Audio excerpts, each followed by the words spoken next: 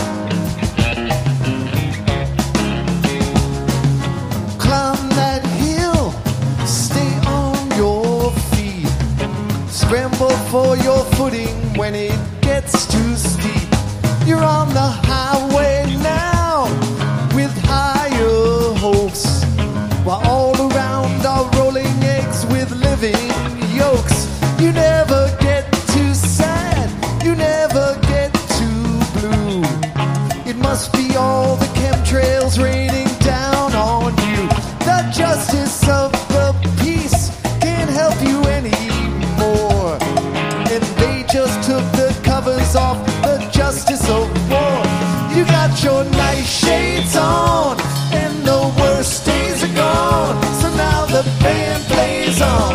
You got one life, plays on. You got your night shades on, and the worst days are gone. So now the band plays on. You got one life, plays on.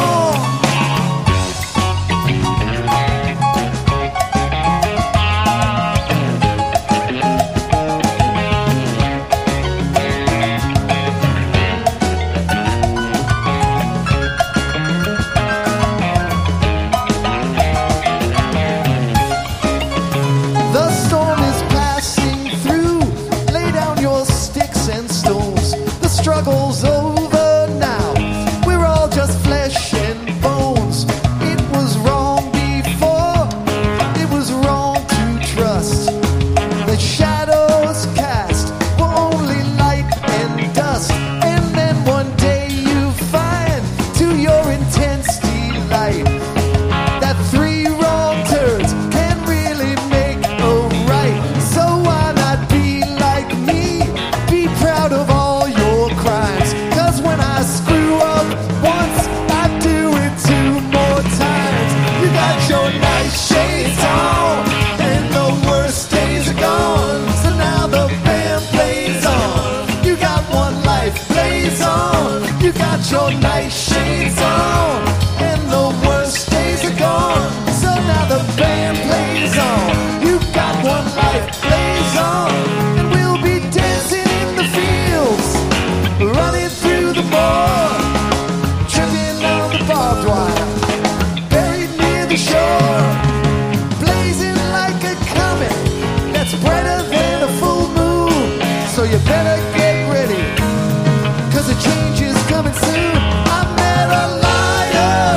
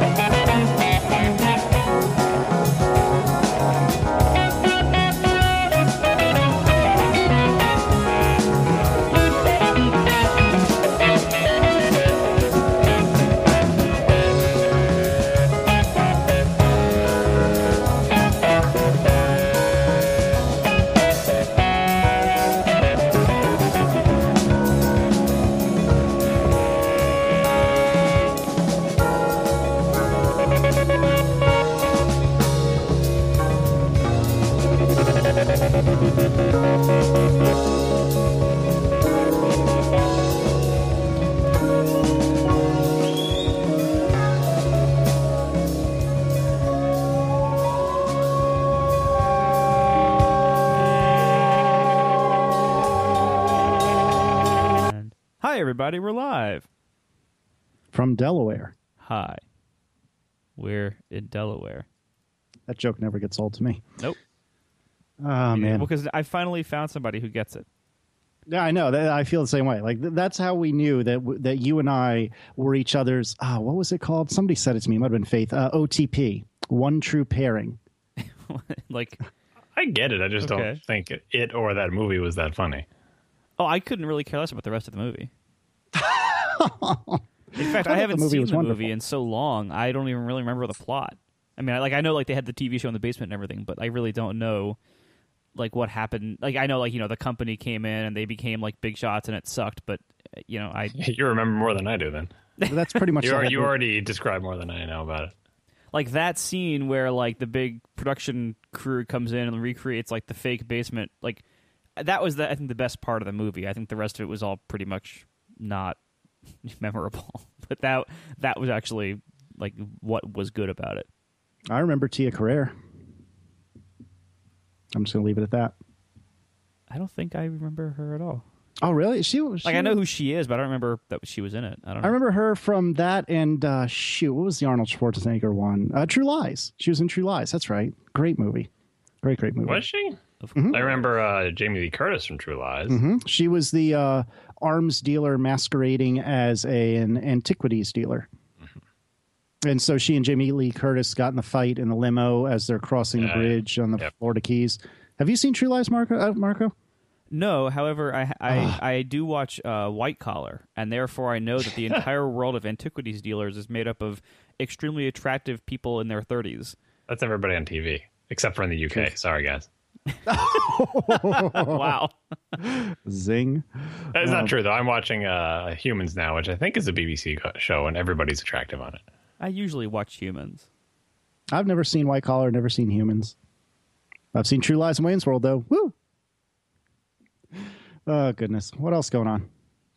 Nothing, because we have nothing in the follow-up section this week, except for an item we decided we're not talking about this week, and that's it. So we actually genuinely have no follow-up for real, as confirmed by John Siracusa himself. We had a long, I was away on vacation, and we had a weird recording schedule. What the hell was our last show about? It was so long ago.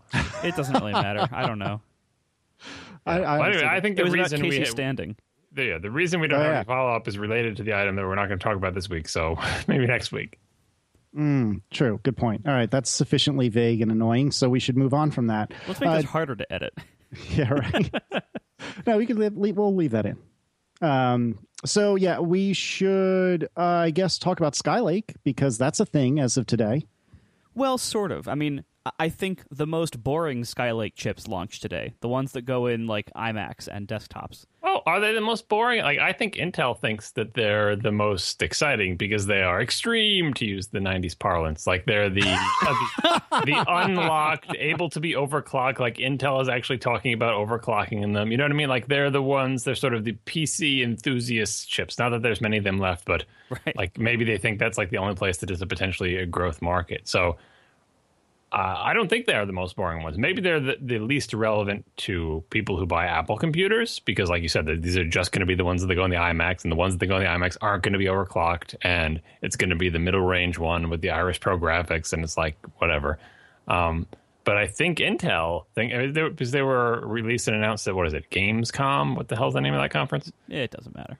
Anyway, a gaming-related thing, and so they're going to be releasing the chips that would be of interest to people who are building gaming PCs. And they want to know, I'm building my next gaming PC. I want to maybe overclock it. Maybe I want to put 2, 3, 4 GPUs, graphics cards inside it and gang them together in some way. And so it's really about ethics and overclocking.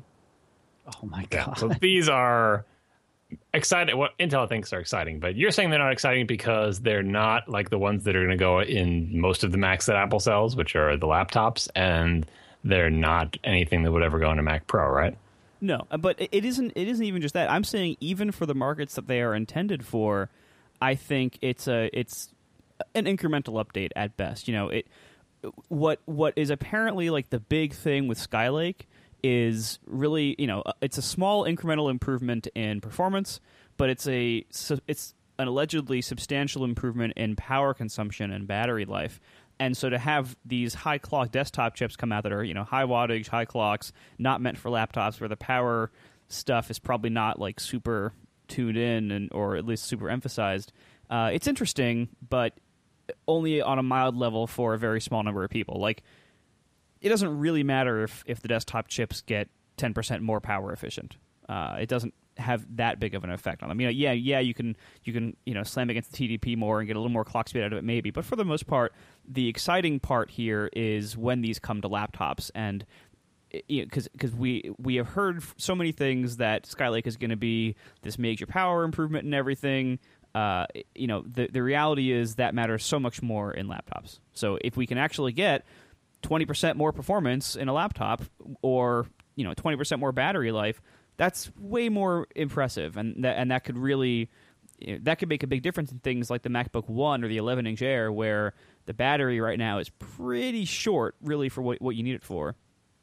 Or it could allow Apple to, obviously, I would hope with like the 15-inch line, I would hope they would use this new savings to just bank some battery life and bring it up like to 12 hours instead of 9 or something like that, or bring it up to 6 hours of heavy use instead of 5 or 4. That'd be great. In reality, what's probably going to happen instead is they're probably going to just redesign the 15-inch to make it thinner and lighter. And, I don't love that they keep doing that, but it's at least interesting and exciting, and certainly a lot of people like that. And so, that's where the action is going to be with Skylake, is when it comes to the laptops. In the meantime, I don't, as it's sitting here in desktops and not even the Mac Pro, like it's just sitting here like in like high-end, mostly PC desktops and maybe the iMacs, that just isn't that interesting to me. So I haven't read too much about these chips, and I think not everything has been released, because even though they were sort of launched at this game thing, the technical details, according to Non-Tech anyway, are not coming out until Intel's developer forum thing, like where they're going to tell you about the guts of the stuff. But this is their, oh God, what the hell is it? TOC, right? The new architecture. It's the same. It's not a shrink. It's still 14 nanometers. It's their TOC. It's a newer architecture. But what is new and different about that architecture? I don't think we know the details yet officially. And this thing that we'll link in the show notes is benchmarking them all, like not impressive performance game for the desktop ones. Some weird things where it's actually like a couple % slower due to some issue they couldn't work out when using external GPU. But whatever, like a low single-digit % increase on the stuff that you're doing. And like Marco said, power savings are not of interest for the desktop things, because it's like whatever, it's similar power range of the other chips. If this is a new architecture, what is different about it that's going to give us this supposed big increase in power savings? Because normally you think you'd get a big increase in power savings maybe with a shrink, right? But this is not a shrink; it's just an architectural change. And I guess, like in reading this article, I can see how they can get a little bit of savings out here from moving execution units around and having like the display, some fixed function hardware in the display chipset, so you don't have to send data out through DRAM and back into the GPU, and all sorts of small changes to save power, lower voltage for the memory interfaces and stuff like that. But we don't know, at least I don't know the technical details of the innards, so I'm curious to where the big savings are coming from. I mean, I believe that they're there from, our tipster and other people, speculating about Skylake, saying that is going to be the selling point of this line of chips, that it's going to be, well, who cares? Not a big deal for desktops, but for laptops, you should see a nice power savings. I want to know where that power savings comes from, because I think that'll be interesting, especially if it's not like it's clear that they didn't spend their time working on performance, because it's like, well, performance, whatever, it's basically a wash, maybe a little bit better. But power savings, boy, that's going to be great. And we did it without a shrink. How did we do it? So I look forward to those details when they are revealed. All right. Why don't you tell us about something that's cool, Marco? Well, our first sponsor this week is our friends at Cards Against Humanity. And as usual, they have, instead of a normal ad read, they have asked John to review a toaster. So, John, what is this week's toaster? Got to turn the mute button off before we talk about toasters. All right. This week's toaster is the Hamilton Beach 31330 toaster oven. No, wait, is it a 0 or an O? We've had issues with that in the past. Pretty sure it's 0 because all the rest of them are numbers, and there's a bunch of other model numbers that go with it. Okay. That all also look like they are just plain old numerical things. This is a pretty big toaster. It is what I would call a 4-slice toaster, although, of course, the manufacturer claims that it's a 6-slice toaster, but this claim requires the standard miniature bread that they use in the toaster oven box shots, right? Like, they don't put anything in there for scale, but honestly, that bread is microscopic. So anyway, 4 slices comfortably. Like Mr. Burns, this toaster has a mighty hump on the back of it.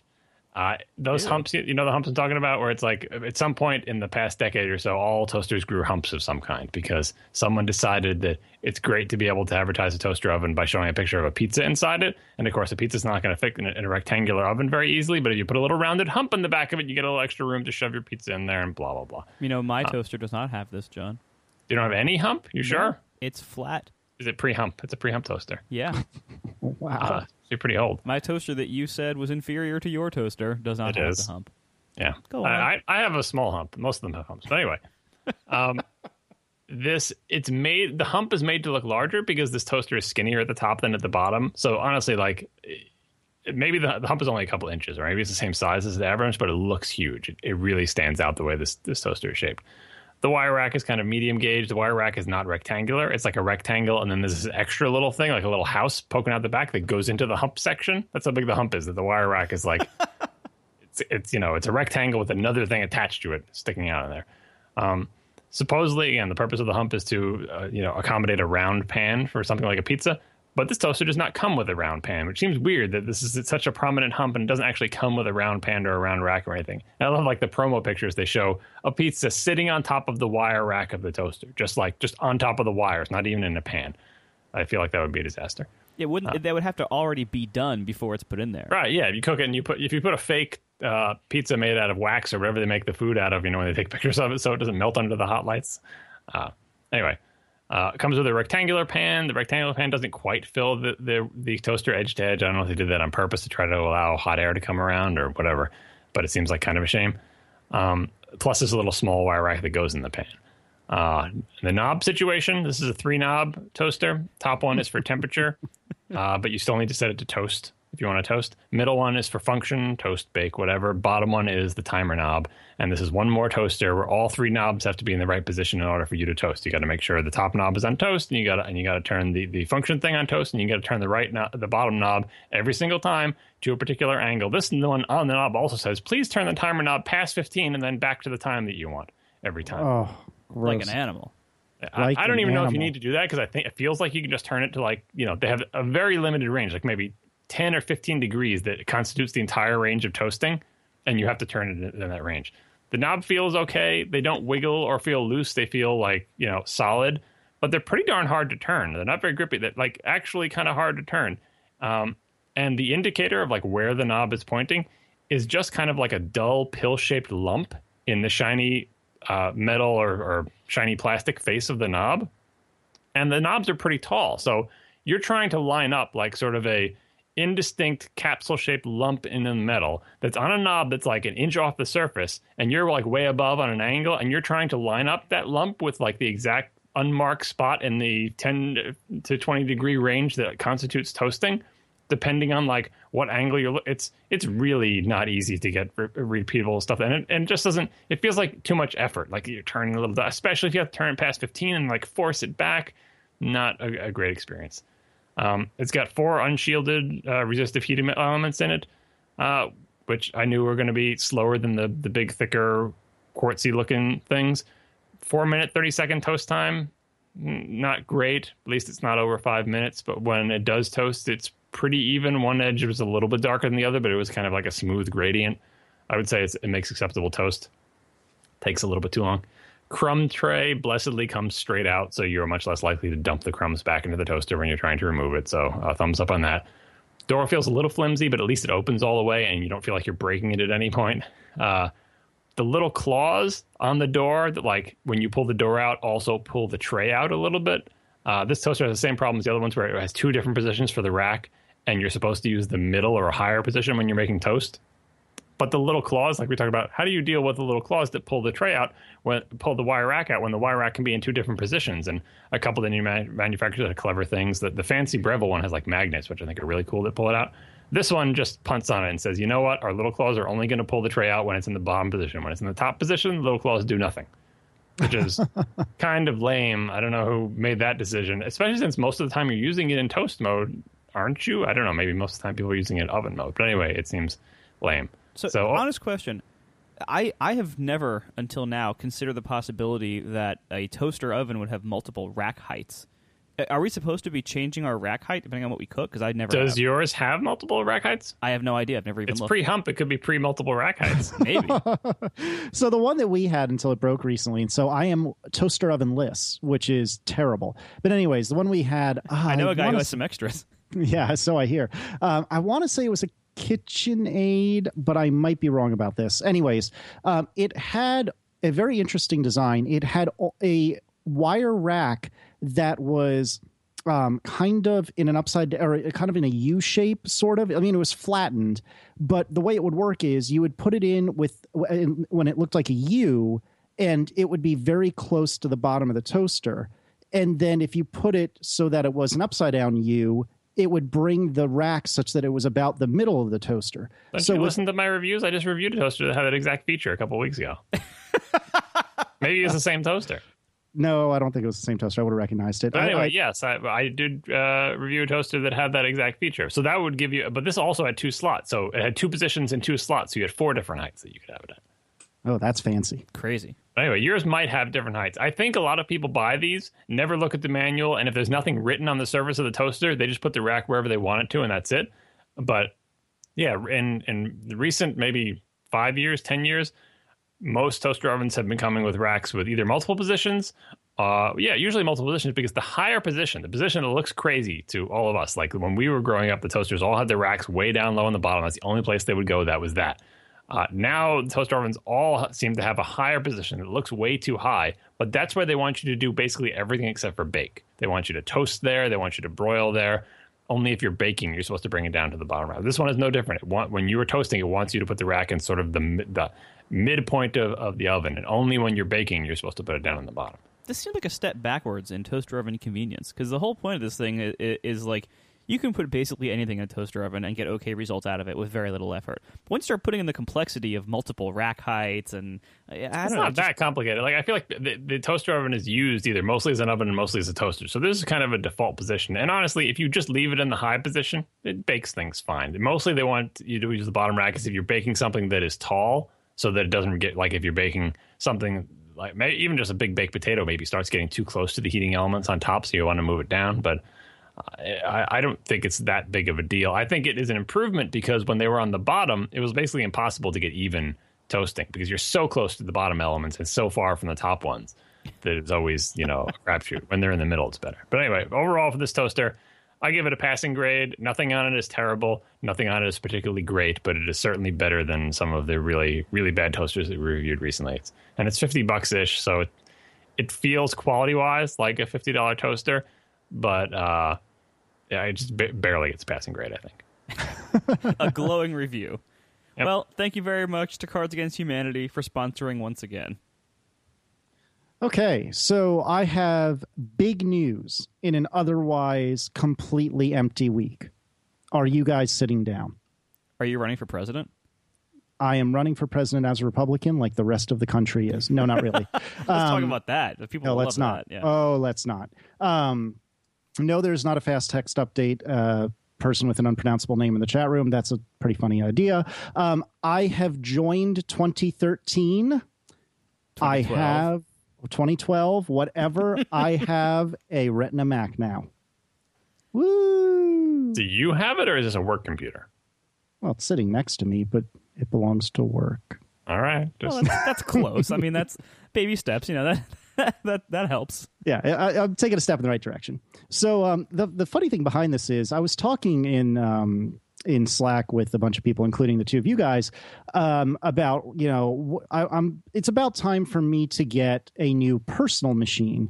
And to recount my computing situation, I have Aaron's MacBook Air that I'm using right now, which has been underwater about 8 times.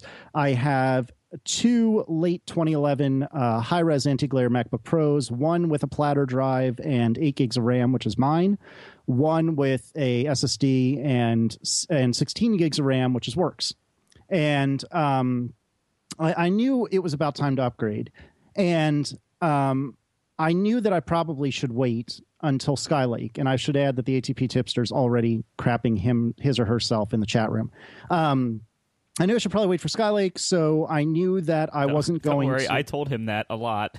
Yeah, no. This is all true. But so I knew I wasn't going to order anything for me anytime soon until the Skylake one comes out. But I've been working really hard lately. I'm really getting sick of my work computer having screaming fans anytime I do anything. And really, I was supposed to get an upgrade in June at my 3-year work anniversary because that's when AppleCare runs out. And I didn't get one then for various and sundry reasons. And so today, just mostly to be snarky, I emailed our IT guy and was like, hey, just a reminder, not only is this computer 3 years old in that I've received it 3 years ago, but even when I got it, at that point, we weren't buying new Macs. We were buying refurbished old Macs. And so even though I got it in mid-2012, it's actually a late 2011 Mac. And so I said that really just to kind of remind him that I'm looking for a new Mac at some point. Next thing I know, he's going to the Apple store and getting me a 15-inch Retina MacBook Pro, which, if you're going to choose a problem to have, is a pretty solid problem to have. So I got a maxed out 15-inch Retina MacBook Pro. The funny thing about it was I had concluded really because of the tutelage of Stephen Hackett, Marco, and a few others, I should get the not discrete GPU MacBook Pro because there's really no need for me to have a discrete GPU MacBook Pro. I said to our IT guy, listen, I think what I want is the not discrete one, but I want the terabyte hard drive if I can get it. I want the maxed out processor if I can get it. But don't worry about the baller one. Just get me the Intel GPU one. That's all I need. So he said, okay, got it. He comes back 3 hours later, whatever it was, and says, hey, also, I gave you the super loaded one because it was only $100 more, and I figured you'd like it. Thanks. So, thanks. Close enough. This is kind of the problem when, people know you're interested in something and want to, if someone's like, Marco likes coffee, right? I should buy him some coffee, but you don't know anything about coffee, and you're going to buy Marco coffee.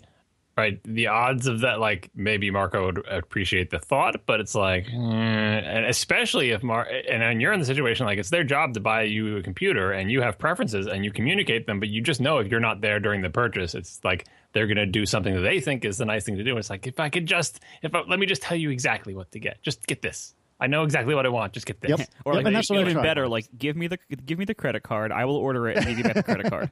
Yeah. That's even better if you can get them to do that. Well, in his defense, not only was he trying to do the right thing and get me even more than what I asked for, and not only that, but I'm pretty sure part of what influenced him was that he could have this computer today. And if I had gotten the not discrete GPU one, it wasn't, that's not carried in any normal Apple store. Well, the base model is, but not with the terabyte and the upgraded CPU. So yeah, exactly. So here again, I'm not mad about it. I'm actually really excited to have a new computer because again, as much as I do love my high-res anti-glare 15-inch MacBook Pros, they're both getting pretty long in the tooth now. But I bring all this up actually because I wanted to share what it's like to have a Retina Mac for the first time in 2015. Because all of you have lived this before, but I haven't, so I want my moment. All of you, I don't have any Retina Macs. Well, you believe in ancient cheese graters, so you don't even count. Anyway, so how am I the only one of 3 alleged Apple experts, all of whom have good jobs? How have I been the only one who's had a Retina Mac You're since also 2012? the only one who loves to buy expensive things and then sell them and buy different expensive things, whereas Casey and I are much more cautious. Well, it's more that John, you just don't own laptops, generally speaking, for yourself. I have 2 of them sitting in the room with me right now. Yeah, but they're not yours. Yeah. I think if you were the kind of person who bought a laptop for yourself, I think you would have had one sometime. Yeah, in the last that's definitely years. true. If I was a laptop person, I would have had a Retina one a long time ago. Yeah. Yep. See, and I am a laptop person, but just like John said, I try to be frugal whenever possible. I usually fail, but I try. And so one way or another, this is my first Retina Mac, and I'm going to try to make this fairly quick. Retina screens are beautiful. That's the first thing I noticed. Second thing I noticed is, oh my God, everything is huge.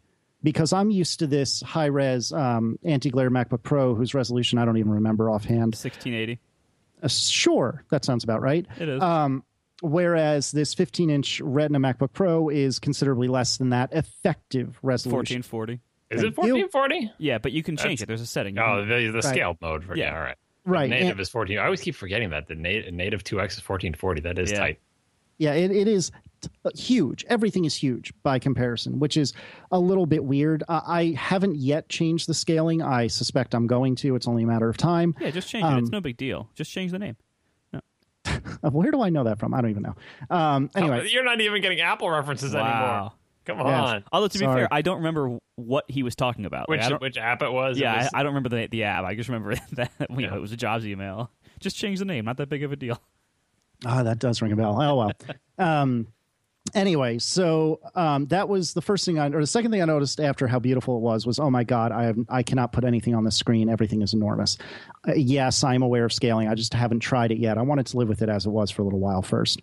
The third thing I noticed was, I'm trying furiously to prep this thing for work tomorrow, and I'm installing VMware Fusion, which is the particular VM software that I use, just because that's what I bought forever ago, and I haven't ever switched to Parallels since. Fusion's way better. Please don't email us. Fair enough. So I was installing VMware Fusion, and the first screen that comes up after whatever generic like OS 10 screens pop up for the installation, first real VMware Fusion screen comes up, and oh my sweet holy, it is ugly. Everything is blurry. What has happened? And I've never had this experience before. And so ignorance was kind of bliss in the past because everything was blurry, you could argue. But now it sticks out like a sore thumb. And I can already tell this is going to get annoying really quickly. Now, to be fair, that's the only screen I've noticed in using this machine in the last couple of hours that was like that. But oh my God, it's so blurry. What happened? Yeah, it was way worse back in 2012. Like, for anybody who bought some of the first generation Retina MacBook Pro, like, it was way worse back then because web pages were all just looked terrible. Like, software updated itself pretty quickly, but it took the web a long time to really get into having high DPI versions of anything. And websites on Retina still, you'll occasionally run into one now that's not Retina, but they're much fewer and further between than they were in 2012. But to be fair, VMware has had 3 years more if they were, once the iPhone 4 came out in 2010 with its Retina screen, any observer would have been like, this is probably going to expand for the rest of the lineup. We should probably get ready for this. Then when the Retina iPad came out a year later, you know what? We should probably get ready for this. That was 2011 then, and it's like, okay, now anybody who is still not Retina ready now, that's their fault, really. This is beyond reasonable. VMware doesn't really have much of a UI, so maybe they just don't dedicate the resources and have the department that is responsible for updating the graphics. Because really, you're mostly not looking at VMware as UI, you're mostly looking at whatever virtual machine you're using inside the thing, Right. And to be fair, this was an installation screen, and I haven't gotten to the point that I've put a VM on the machine yet, but I believe that all of the honest to goodness VMware screens will be retinified, or whatever you want to call it, high res. While we're complaining about VMware, by the way, I have a pet VMware bug that has been with me since 7.0. I forget what they're up to now. They're 7 point something, whatever. So when 7 came out, I had this bug where you launch VMware and it shows me that little screen that shows your the virtual machine library with the little screenshots of everything. Yep. And if I launch it, that thing comes up and I quickly double click the VM I want to launch, it crashes, right? If you let it launch, you let that screen with the little library come up and you just wait a couple seconds. It's one of those old school bugs, like classic Mac OS, cooperative multitasking, memory corruption. Just wait. Just let it. Don't touch anything. Just let it sit there. And then go over and double click. It's fine. and it's been a repeatable bug through multiple minor, and I think they even did like a major, up to 7.1, I forget, multiple revisions. Every time it says send a crash report, I think they're just going to Apple. VMware probably never sees them, but boy, I love those kind of bugs where it's like, just don't touch it, just be careful, just wait. Okay, now it's good. What the hell could that possibly be? I have no idea. Anyway, go on. Right. So that's basically all I have to say about the computers so far. It does seem very nice. The fans did kick on once or twice as I was doing an installation or two, and by comparison, they were super quiet. I don't know if that means that they're quieter in general now. I don't know if asymmetrical. Yeah, remember, right. Yeah, when the 15 first came out. Yeah, it's, right, no, it I know what you're is a saying. very different and quieter overall tone. Right. And so that's the thing is I'd never experienced this for myself. So that was very exciting. It doesn't sound like a jet engine / hairdryer anymore, which I was very happy about. So that's all I have to say so far about like software and whatnot. I will note, however, that this has a Force Touch trackpad. Marco's favorite thing. Yeah, so you got 4 times the pixels and infinitely fewer buttons. Right. The Force Touch trackpad Still is just one fewer, by the way. Wow. I can divide by 0. You're right.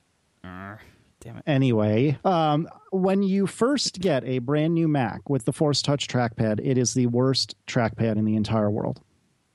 However, there is a magical switch one can flip. Wait, hang on. Before you talk about the magical switch, what's making you say that when you first get it, it's like the worst ever? Like, what about it? Okay. It comes out of the box, you're not touching anything, you start using it. What repels you?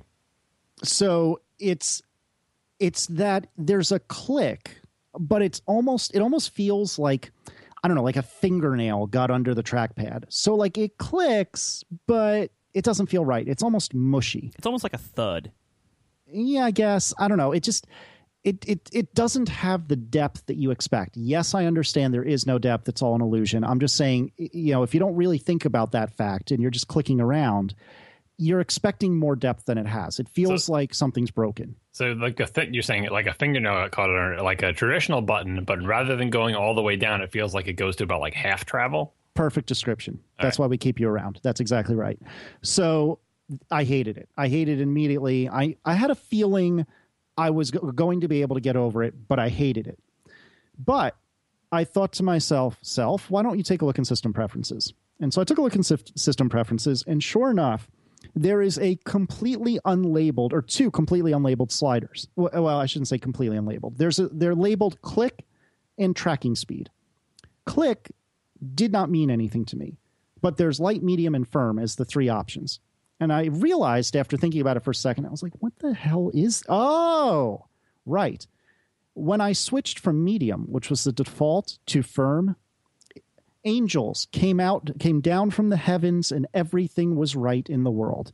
And I have no problem with this trackpad anymore. You have no problem with it? Like, do you like it better? Is it just like, well, it's acceptable? It's the same as the other one? You got them right next to each other. You can like go back and forth. click. So, click. Yeah, I mean, I'm doing this mostly to get a rise out of Marco. I wouldn't say I don't have a problem with it. I wouldn't say I like it more. I would say I like it marginally less.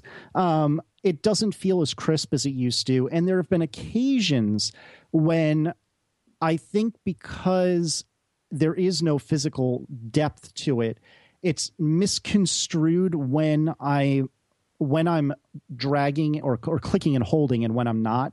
It's hard to describe, and I haven't really put my finger on how to like reproduce it, but there have been occasions where I've thought I've released a click, but my thumb is still physically resting on the bottom of the trackpad, and the software seems to think that I'm still holding down on the button. Have you done the thing that some people have talked about, like with the physical button, because it was hinged on an edge, we all kept using the thumb because the bottom, your thumb is usually near the bottom, and the bottom part is the easiest place to click. But when no part of it moves, they're all equally valid, so you can stop using the thumb, so the theory goes, and use whatever finger you're using to control the cursor is also the finger that you use to click. And no matter where you do it, it's the same exact amount of effort required. Have you tried that? Is that even a thing?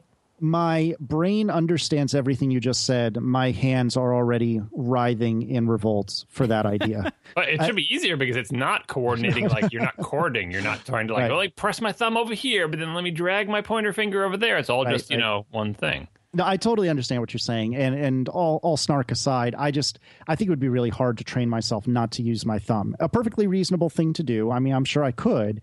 It's just it would be hard for me to train myself to do that. I just think like it's one of those things that is made possible by the Force Touch trackpad, and of course it's not what we're all used to. But like maybe someone who this is their first laptop ever, like a kid, like just accepts their habits are built on that, and they would find it barbaric to have to press down with your thumb on this particular edge of the thing while moving your finger over there. I don't know. I haven't tried either, and I hate trackpads overall in general. I've heard that from other people. I'm just wondering if. You should give that a try. Like, give it a good chance to be like, maybe this is better. Although I think you're about to talk about something else that is even more potentially blasphemous about your trackpad. Well, before we get there, let me just rebut slightly that what drives me nuts about the Force Touch trackpad is not that I hate it. I don't hate it, and I know that the next time I buy a laptop, it's almost certainly going to have one, and I'll just have to deal with it, and that'll be fine. It's not going to stop me from buying a new laptop forever. I'm not going to like hold on to the old version forever because I don't like this trackpad. Like, it's not, I don't hate it that much. It's not your Apple extended keyboard too. Right. But what I find unfortunate about it is that what you're saying is you're basically in apology mode for it. It's like, well, this is almost good, or this is great except for this unreliable thing, and the Click is almost as good as the old one. It's all these apologetic excusing statements about it because it really isn't as good. And what bothers me about this trackpad is that we had a great trackpad before that very few people had problems with. Yes, you could only click firmly on the bottom because it was hinged at the top, but that's, buttons used to be at the bottom. On many PC laptops, they still are that way. That's why it was hinged that way. That's why we use our thumb on the bottom, and everyone's been fine with that. It's been fine, and more importantly, it was rock solid reliable. I don't think I've ever misclicked on a trackpad that had tap to click disabled the way it should be by divine intervention. Must be disabled. Now, to take something like the trackpad that is such a fundamental thing and to make it even 5% or 1% less reliable, it's like if every 50th tap to the space bar just didn't work or inserted an X instead. Like making fundamental input methods slightly less reliable than 100% is, I think, a really big annoyance. I think everyone should use mice, but... Well, sure, but the fact is, if you're really good with the trackpad and you don't have tap-to-click enabled, it's very reliable. Like, you very rarely have, like, unintended results from it or missed clicks or missed gestures. It's very reliable.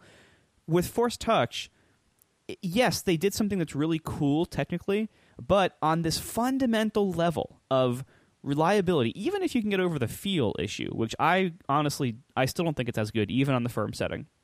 I've heard that El Capitan makes it better in software. I have not been able to verify that yet, but I heard that's better. I don't know. But even with the click feel aside for now, which I don't think is a small thing, but put that aside for now. The fact that it got even a little bit less reliable, the fact that it is occasionally misinterpreting what people want, and you aren't the first person to say that, Casey. I had that problem when I owned one for 2 days. I've heard many people who still have the same problem with it, where it is a little bit less reliable. It is like you will occasionally have a misdrag or a misclick or something. That to me is unacceptable. Why make it worse? Because it's making it worse. I don't know if it is making it. That's what I was getting at with good. Asking about the habits. I don't know if it's really making it worse. It's making it worse for you and for people whose habits are trained on the old one, because you will find your fingers doing things and acting in ways that were appropriate for the old device that are not appropriate for the new one. But I'm not entirely sure that if, ignore all of us and say this is the first time anyone ever used a trackpad, this is their first computer, they're 10 years old, they start on this thing. Is it worse for them? That's one aspect of it. The other aspect that you talk about reliability of, like, I don't want it missing clicks and stuff like that. That may be tied to our habits. But the other aspect of it, think of like the iPod click wheel. Remember that thing with the spinning wheel? Apple quickly got rid of the ring that actually turns and changed it into a ring that does not turn, but that you just slide your finger around in this channel. And people didn't like that either, because it was like, well, yeah, maybe it was bad because that ring popped off all the time on the old one. But I like the fact that it actually moved. Now I'm swiping my sweaty finger across plastic that does not move. How is that better? Well, it's just a reduction in moving parts. Apple loves to reduce moving parts. This is a reduction in moving parts, kind of, sort of, mostly. It is. I mean, it is because it's like the force sensors. There's not a crack that opens up that, like Casey said, fingernails can get into, food crumbs can get into. That setting aside the whole depth and battery thing, which is is a big motivator for this. Like, it is one fewer moving part, and it is more uniform. It is, like I said, the whole surface is equally tappable. Maybe it'll take a couple versions to figure out the feel and stuff like that. And the reliability, I don't know, because I don't have one of these. I don't know if that's just because your fingers are used to it. I know that coming from a mouse, trying to use any kind of trackpad, I felt like I was, just completely unable to, like, I felt like there was a huge barrier between me and the cursor all of a sudden, because I grew up with a mouse and not a trackpad. It took me a long time to even become vaguely competent with a trackpad. And even now, if I have to click and hold and drag something with a trackpad, like with a traditional one, I have one with an actual physical button sitting behind me, so I use that one a lot. With the regular button, all of them I feel like are terrible. And the Force Touch trackpad, I agree with you, that doesn't feel as good to me. But I feel like I'm more reliable clicking and dragging. Again, I haven't used one for a long period of time. But anyway, I'm willing to believe that even though you dislike this thing strongly and it is worse for you. No, that's not what I said. I don't dislike it strongly. Well, I just think it's worse. I know. Even though you think it's worse, I would say it's definitely worse for you so far, even though you didn't have it very long time either. But I'm willing to believe that it is going to be better for people who aren't used to the old way. And I'm even willing to believe that it could actually be better for you 3 or 4 years from now, when the mechanical ones are totally gone and you just kind of get used to it. So put a mark in your calendar for 3 years to get from now, and I'll ask you how you're feeling about Force Touch trackpads now. Okay. But anyway, again, Apple is forward looking, and they're saying the same thing with, like, who's going to use these trackpads? You guys don't remember this, but you used to have track balls down there with a button above and below the trackball, and you use the trackball either with your thumb and then with your other thumb on the top button, or you can use the trackball with your finger with your thumb on the bottom button. Some people will use a trackball. Some people like them, and they replaced it with, codename Midas, the touchpad thing. People are like, whoa, what the hell happened to the trackball? This is worse. I was much better at controlling things. I never had any mistaps or swipes or whatever. The ball was easy to control. I could feel it moving back and forth.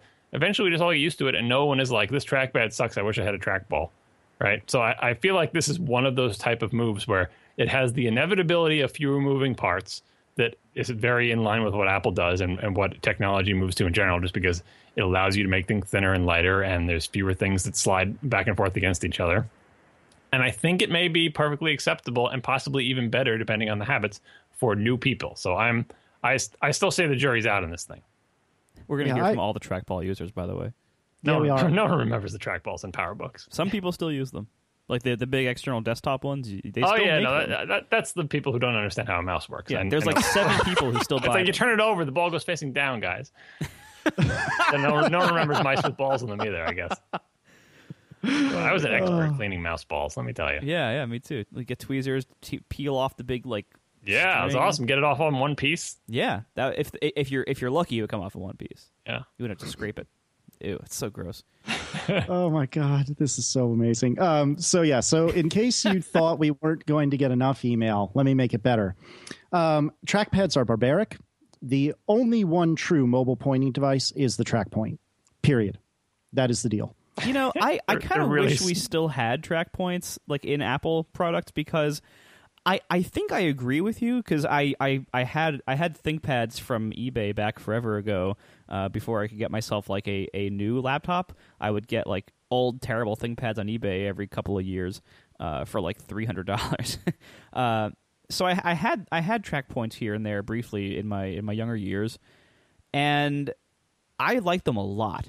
I really, really liked them a lot. But I wonder if the same way, like, I thought the Sega Saturn had awesome graphics when it came out, and then I saw it, 10 years later and did not think that anymore. I wonder, like, do track points still hold up today? No, yep. They never held up. It's like flying the spaceship cursor pointer with a joystick. That's what you're doing with the trackpad. You are basically riding on top of the cursor, which is a spaceship that you are controlling on the screen with a joystick. It is not direct manipulation. Trackpads are better than the little track points. I know people like them, and they have one advantage, which is it allows you to keep your fingers on the keyboard. You just got to move your finger over between the F and the G, or wherever the hell the thing was on the keyboards, and use it over there, and ignore the fact that it's cutting into your keycaps a little. And it's good you keep everything in the same place. Like that's its one advantage. Everything else about it sucks. Like, as in, how quickly can you move the cursor towards something that you are interested in? Oh, ugh, no good. So the thing about it is, if I'm really honest with myself, most of this is nostalgia. And if you don't know what I'm talking about, the track point on a ThinkPad was almost always red, if not always red. They were also oftentimes put on Dells, among many other manufacturers. It's the little nubbin that's in between. I think it's actually the G, H, and B keys. I don't have one in front of me, but I believe that's right.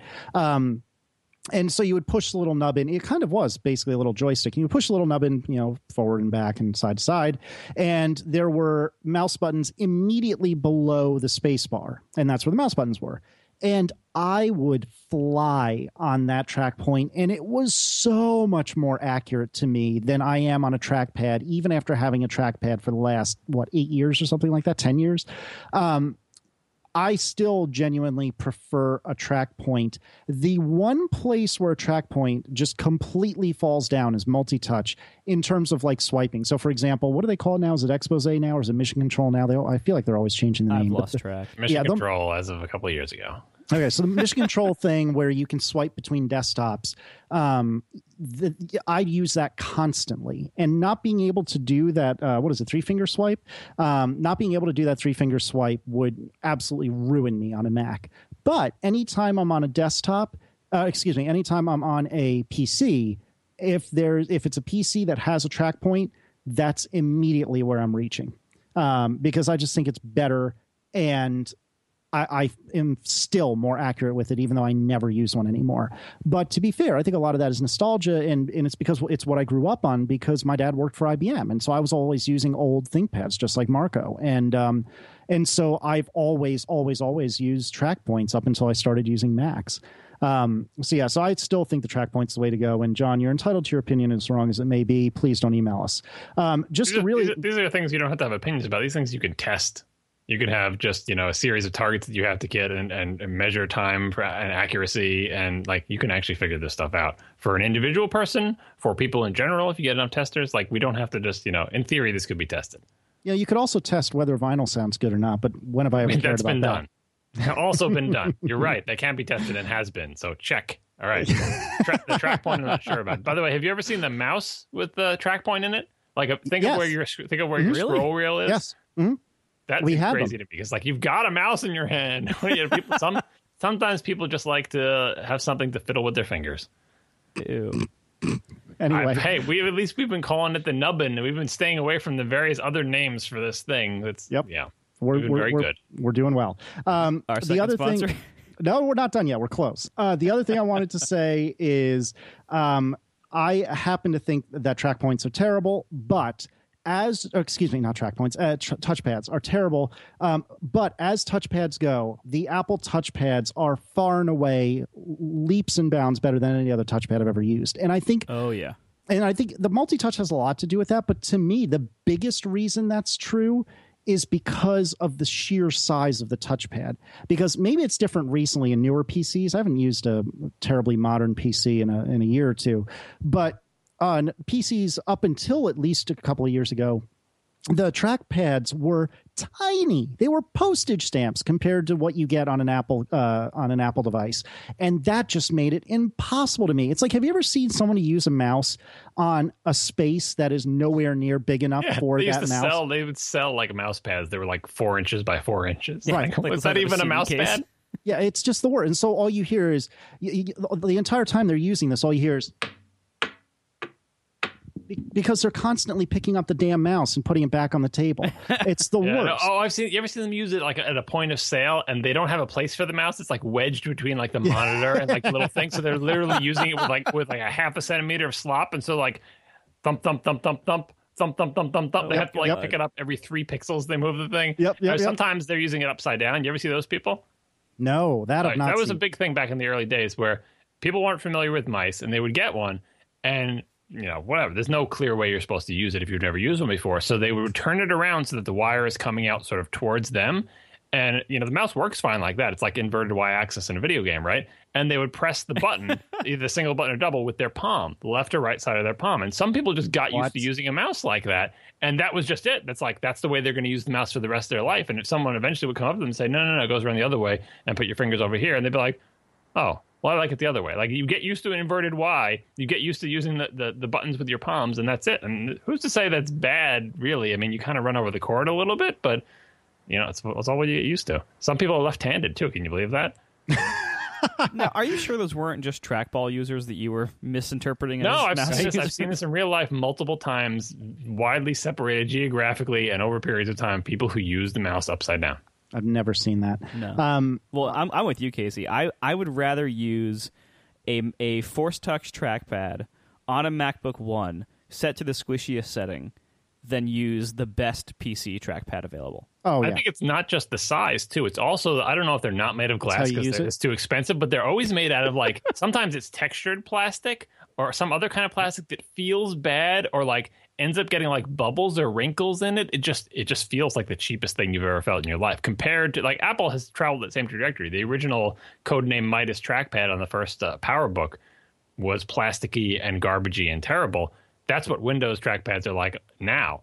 Apple slowly progressed making its trackpads, but the Midas trackpad was really tiny. It's like the size of the two combined mouse buttons on my mouse. And Apple just kept making them bigger and bigger and bigger and making the button part smaller and smaller and then removing the button part and making it glass. And PC manufacturers said, you know what? We can just slap a piece of plastic on here with some cheap sensor underneath it. That's fine. Fair enough. The only other thing I wanted to say, because I don't think I've ticked off enough people yet this evening, I use tap to click, and I just wanted to throw that out there. I don't have a problem with it. I don't see why everyone's so worked up about it. I don't see what the issue is. I don't typically click by way of tapping, but I can go either way. I can swing either way, and I'm okay with that. Are you just using tap to click now when you're with a new thing, or have you always used it? Always. Well, then you have no reason to ever complain about missed clicks or accidental clicks because you're just doing this to yourself. Yeah, you deserve any unreliability in tapping that you get. I think tap to click, like, I'm not super anti tap to click. Here's what I think about tap to click. If you are a tap to click wizard, I think it's better. Like, I feel like it's the expert mode because you don't have to apply a lot of pressure. Like, if you have somehow trained yourself to magically dance your fingers across a surface and you can walk that line between putting your finger down into the thing and tapping to click, it is more efficient because you don't have to press hard, right? But I know I can't do it. I know when I enable it, I get missed clicks all the time. And I try to do, I would like to be a tap to click wizard, but I'm just not, right? And almost everyone else I've ever seen, they accidentally tap to click too. And they're just willing to accept the error rate as just the cost of doing business. I mean, my own mother uses it because it's just more comfortable. You don't have to press as hard. There is sort of a luxury and a kind of a higher level of user interface. Like, it's one step removed from just waving your hands in front of something Minority Report style, or what the hell is that thing called? The track pointy thing. Remember that? I actually used it. I attached it to my computer. It was cool. The thing where you can, like, put your hand over this little bar and you see, like, these 5 points for your 5 fingertips and move them around. What? Let me go look at my application folder. You guys all remember it. Chat room, can you help me out on what that thing was called? Well, anyway, one of the reasons why I think I resist tap to click is because I secretly want to be a tap to click wizard. I would love it if I was really good at it and really used to it, because it does seem like it would be superior if it was perfect, and it's silent. And there's lots of times, like, if I'm using a laptop in bed trying to get some work done before going to sleep or something, like, there's lots of times, or like even while podcasting, I would love to, get like a Magic Trackpad and be able to, like, tap to click on it comfortably and then have silent mousing while podcasting, stuff like that. Like, I would love that, but I've tried it here and there for like a couple days at a time, and I just could never get into it. And it's not that it's not reliable. It has a threshold.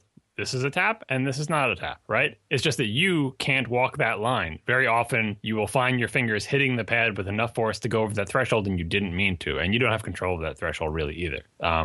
So I think it is, as reliable as a button. It's like, if you press with this amount of force, I consider it a click. If you press with anything less for that, I don't. But you find your fingers hitting the thing and causing taps when you didn't want to. By the way, the name of that thing was called Leap Motion. Don't you remember it? Leap Motion? I feel like I've heard that name. Go click the link I just put in the chat room and in the show notes. You'll remember it. I had one of them. I tried it out when the SDK was in, like, beta or whatever. It was really neat and cool and fun to use in the demo. I'm not sure how you could use it to control any piece of software, but it was a cool tech demo. I have never heard of or seen this in my life. You had to have. We had it in, like, the show notes, I think, for this show at some point. What? I mean, that's possible. I don't have that good of a memory, but I don't think I've ever seen this before. Could have been a different show. I'm on a lot of podcasts. Anyway, take a look at the videos. this is a real thing. And the demo is like, you can get this thing, stick it in front of your Mac, and do the thing they show in the demo, and it works like it shows in the demo. What I'm just not sure about is like, okay, is it useful for me to use to control my mouse pointer? Probably not. Is it useful for gaming? Maybe someone can make a cool game with it. There is a lot of noise and kind of fuzz in the thing, and there's a lot of freedom of where you can put your limbs in front of it. So there's the potential to be sort of miscalibrated and off, but sure is an interesting piece of technology. All right. So any other thoughts about the Retina Max that I just discovered tonight? Good talk. What else is awesome these days? Our second sponsor this week is Harry's. Go to harrys.com and use the promo code ATP to save $5 off your first purchase. Harry's offers high-quality razors and blades for a fraction of the price of the big razor brands. Harry's was started by two guys who wanted a better product without paying an arm and a leg. They make their own blades from their own factory, which is an old blade factory in Germany that they actually liked so much that they bought it. I think it's over 90 years old. It's a very old factory in Germany. They have great expertise there. Making razor blades for shaving is really not as simple as you might think. It takes a lot of domain knowledge, a lot of expertise, a lot of advancement, and this factory's been doing it for so long, it's very advanced at doing it. So Harry's went in and bought the factory. These are high-quality, high-performing German blades crafted by shaving experts. This gives you a better shave that respects your face and your wallet. Now, Harry's offers factory-direct pricing at a fraction of the big brand prices. Harry's blades usually are about half the price, sometimes even less if you buy them in bulk. Plus, you don't have to wait around for some guy to unlock, the case at the drugstore and everything. They ship them directly to your door. The starter sets are an amazing deal. Now, for $15, you get a razor, moisturizing shave cream or gel, your choice, and 3 razor blade cartridges. Now, this is a lot of people might think this is like safety edges or double-edged safety razors or anything like that. It's not. These are cartridge razors, very similar to like the Gillette Fusion. Like the kind of 5-blade cartridges. Very very similar to those in quality. Way better looking handles. Very similar shave quality, everything like that, but just done nicer and at about half the price. So, for instance, the Harry's blades are about $2 each or less. An 8-pack is $15. A 16-pack is $25. If you compare that to, say, the Gillette Fusion, which I would say is the most direct competitor to it and certainly the most comparable, Fusions are 12-pack for a little over $40. 12 Harry's blades are $20, half the price. Really, it's such a great value for Harry's. You really do get like the same shave quality as a Fusion at half the price. And I say this having used Fusions for years and now having used Harry's. It really is very, very similar. Half the price. Can't beat that.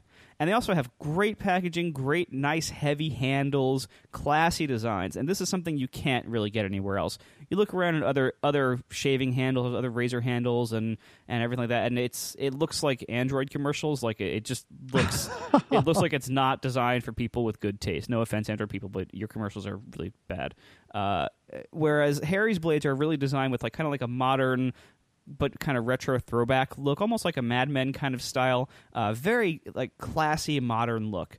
We've also heard from both men and women that they love Harry's blades. This is not just for men. It is marketed towards men. We know that. We've talked to them about that. But a lot of women buy these, and they're very satisfied with them from what we hear. So with Harry's, you get the convenience and ease of ordering online, high-quality blades, great handle and shaving cream, and excellent customer service if you ever need it, at only half the price of the big brands. Get started today with a set that includes a handle, 3 blades, and shaving cream for just $15, including free shipping right to your door. Go to harrys.com and use the promo code ATP to save another $5 off your first purchase. So harrys.com, promo code ATP for $5 off your first purchase. Thanks a lot to Harry's for sponsoring the show once again. All right. So, Marco, tell us about what you think is happening with the iPhone 6C. Is this that interesting? So, I don't know. So there's been everyone's speculating that, that we've had the iPhone 5C, which was like the redone iPhone 5 with the plastic case and everything.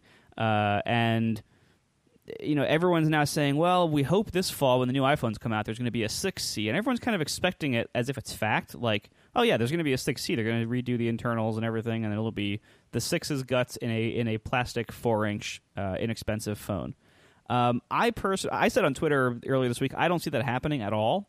because the simple reason is that we always, for the last many years now, we have seen pretty solid, healthy amounts of parts leaks in the late summer leading up to the fall iPhone releases. Because the fact is, the supply chain for making millions and millions of iPhones to be bought all at once, like on day one, it is very unrealistic to expect that they would have a brand new model of iPhone, even if it isn't the top of the line one, that they would have a brand new model using a new casing and new parts, and those parts wouldn't be leaking at all yet.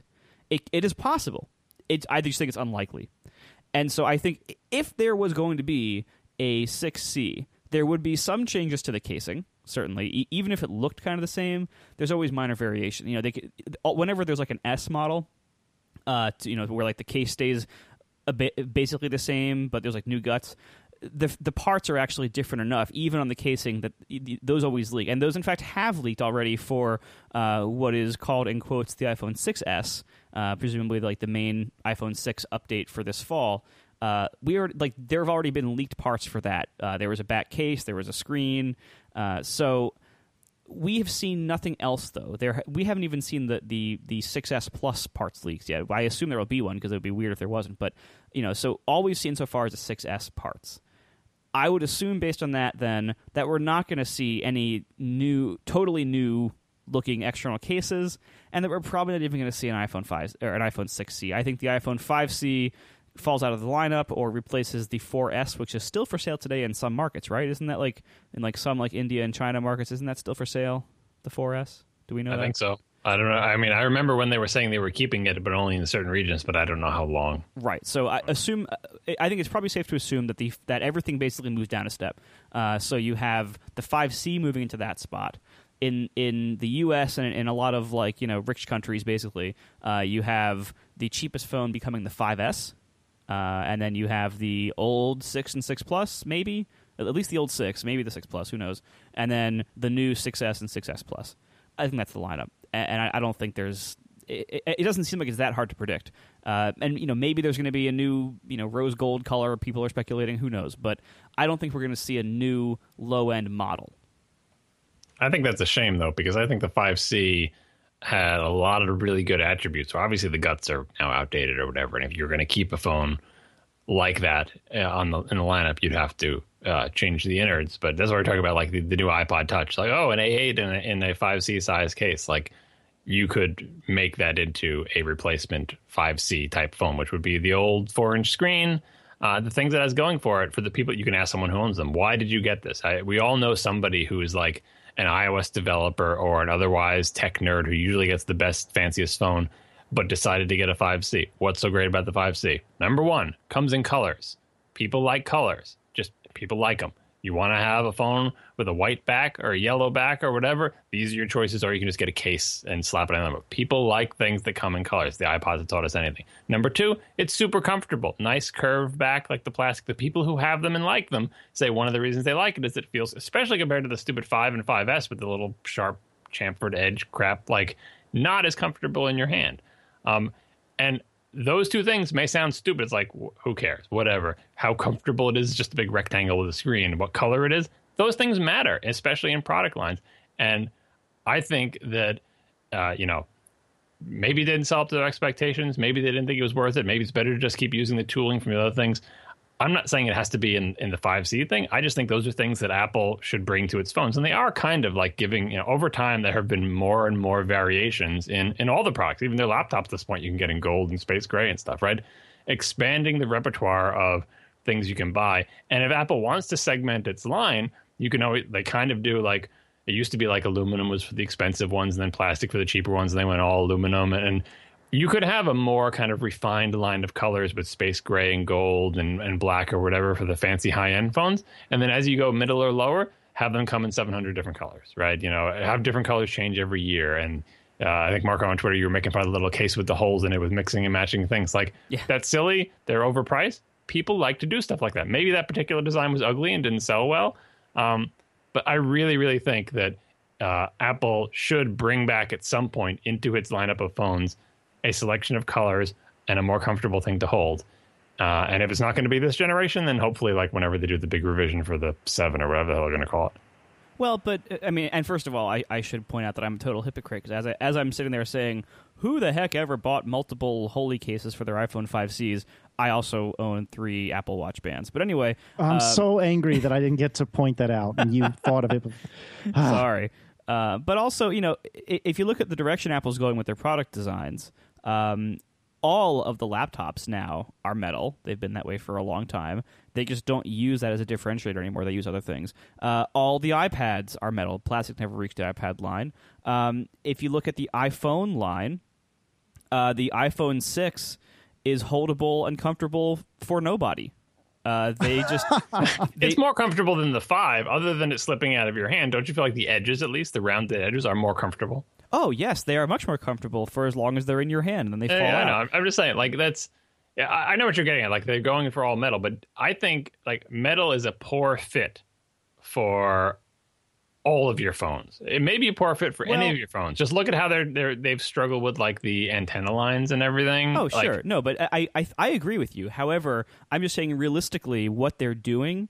It sure does seem, and I heard from, back when I was first complaining about the iPhone 6 design, which now seems like forever ago, I heard from a couple of Apple people who were kind of coyly suggesting, well, what if the rationale was instead, you know, they would never actually say this is why we did it, but the coyly suggested rationale was basically your naked robotic core theory of, like, we will just make the thinnest, lightest phone, the smallest, thinnest, lightest thing, and then you can customize it with cases to give it either more battery life or a better feel. And so I did, you know, with the iPhone 6. This is the first phone that I'm constantly using a case on because I'm using Apple's leather case because I just needed some more friction. But it is a valid product strategy. Like, I'm not even saying that's the wrong thing to do, because if faced with this option, this is a great way to go, because you're like, do whatever you want with the case. We'll make a whole bunch of really nice cases. You can buy a bunch of third-party cases. When you drop your phone, when you ding it, when something spills on it, when you scratch it,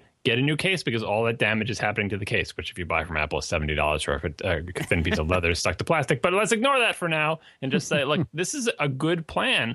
Naked robotic core is a viable, good strategy. Well, but I disagree with you there. All right, so what part of that don't you like? The problem is that if you, let's say you have the naked robotic, you know, fish phone in the middle there that feels like nothing, and this is bar soap. Okay, that phone with, let's say you want a little bit more battery life, so you buy a battery case. A battery case attached to the phone is always going to be bigger and worse than just building that in to begin with. Right? I agree with you for the battery. I'm thinking only for fashion and protection. Like, what color do you want it in, and do you want something to be grippier or soak up nicks or whatever? Battery, you're right, because you're forced to have 2 layers there and then all the stuff. Like, although people still do it, right? And I still think it becomes a viable thing, but it's inefficient. Like, I agree with you that basically the trade-off that Apple makes in its phone line between thinness and battery life, we talked about this a million times, there is definitely a place in the lineup for a phone that Apple sells that makes a different trade-off. And by the way, if your most important thing is you need really good battery life, we sell you one that is way thicker than our other ones, you know, a millimeter or whatever the hell we think way thicker is these days. That gives you more battery. And at this point, like, the 6 Plus is kind of that model just because it's got the bigger battery, but Apple just does not offer a phone that's like that. So they force you to get these big humpback, speaking of humps on things, these big humpback things that you're right. You have to have a layer of plastic of metal, the battery, another layer of plastic of metal, then a connector thing, and then it makes your phone way bigger than it would be if they built it in. But for the color and protection stuff, I think naked robotic core is a reasonably viable strategy, but also so is selling plastic phones that are comfortable and come in a bunch of colors. Well, but so going back to the feel and protection issue, though, I would say that selling a plastic phone and selling thicker metal phones, that is a better strategy than selling all thin bar soap phones and letting you put cases on afterwards. Because the fact is, people are always going to put cases on if they want a case. Like, anybody who wants extra protection for their phone, for dropping and everything, they're going to use a case no matter what shape or material the phone is. Doesn't matter. For people who don't want to put cases on their phone, you know, and there's, I think, a lot of those people, and I think a lot of Apple people, you know, and a lot of people like us, like developers. Like, so I just took out I got my 5S here, And my 5S with no case, which is how I used it because it's very comfortable for me with no case, is thinner and lighter than my iPhone 6 with the big leather case on it. And, you know, I even, like, the argument of, like, the battery being better if it's built in, that applies also to the feel of the phone. So I'm both agreeing with your earlier point and disagreeing with your most recent point, where I think that like the Naked Robotic Core strategy falls over here, because I think you're better off just making phones to begin with that can be used without cases and have good battery life if you want those. And if you want even more battery life, and if you want an even bigger, grippier, more protective case, those are options you can add on as well. People always will do that. But the basic phone, I think, needs to be better than what we got with the 6. I think that all of the phones have been pretty darn slippery, right? That is not as if the 6 is so. By the way, you never actually owned any of the other ones. Well, my wife had a 4S and a 5, and with and without the case, and you know, like they've been around, and of course I felt other people ones. Like, you're right that the 6 is slipperier. A lot of that has to do with the size change. Like, that's why your 5 and 5S are lighter, because they're smaller phones, right? Sure. But here's the thing, like, if there's a limit to how sort of I always like grippy phones. Like, I always like a case that's like silicone or something like that, and a leather one. I need that grippiness. You can't build in that grippiness, because by the nature of that grippiness, it wears out, it scratches, it dents, it peels away, it is subject to abrasions. You just can't build that into the phone. So you're going to make the phone out of something. It has to be something that's smooth and hard and shiny, whether it's plastic or metal, because you can't. Like, it would be terrible to make a phone that you buy that basically, like, the whole back of it is leather, right? But I like the feel of something that is backed by leather. So it has to be a removable case for that material. What you're saying is, like, the 4S with a glass back or whatever, or the 5 with the metal thing, like, make it of a sturdy material that doesn't scratch and doesn't wear out and isn't really subject to abrasions, but also isn't slippery. And that is really difficult to do. So I feel like if you're either going to go Naked Robotic Core for metal, or you're going to go non-metal material that is nevertheless pretty hard. You're never going to be able to, you shouldn't, I think, make a phone that has, like, integrated rubber grips or integrated silicone things, because you're just asking for the phone to get dinged up and ugly, and then it's like, oh, I can't take this off. It's not a case, it's part of the phone.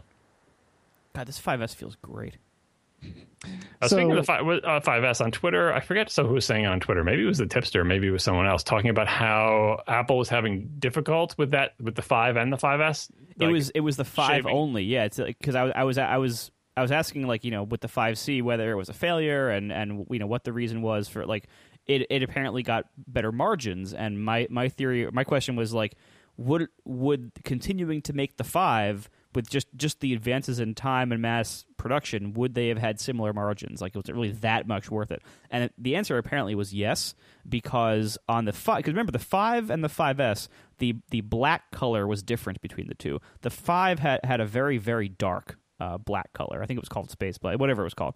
The 5S got lighter and called it Space Gray. But anyway, the black finish on the 5 chipped and flaked off really, really easily. And most of the time, like on my 5, I saw this. Most of the time, it would show up on the edges, the chamfered edges, where you'd see the bright colored aluminum shining through the black finish where it had, like, chipped off and everything.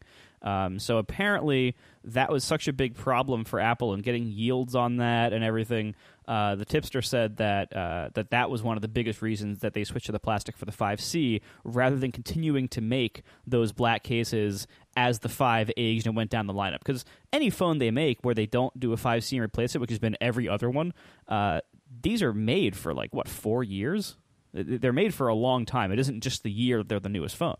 So if there was an issue of, like, this thing is proving to not age well or have too low manufacturing yields, it might be worth it for them to switch out the entire casing and redesign the whole thing. And so that was clearly a contributing factor, very likely, to the 5C's existence.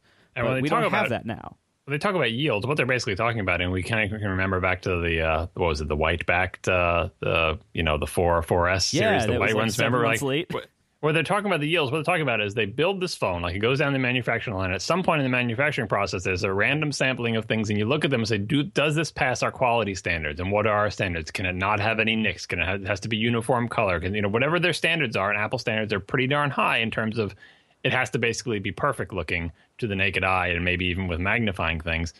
The ones that aren't perfect, it's like rejected. Like this one came off the line. It's an iPhone 5. It's black all over except for this one little part here where a flake came off and it's shiny. Rejected. And every time you do that, it costs you money because you spent all this time manufacturing this phone and now it didn't pass QA.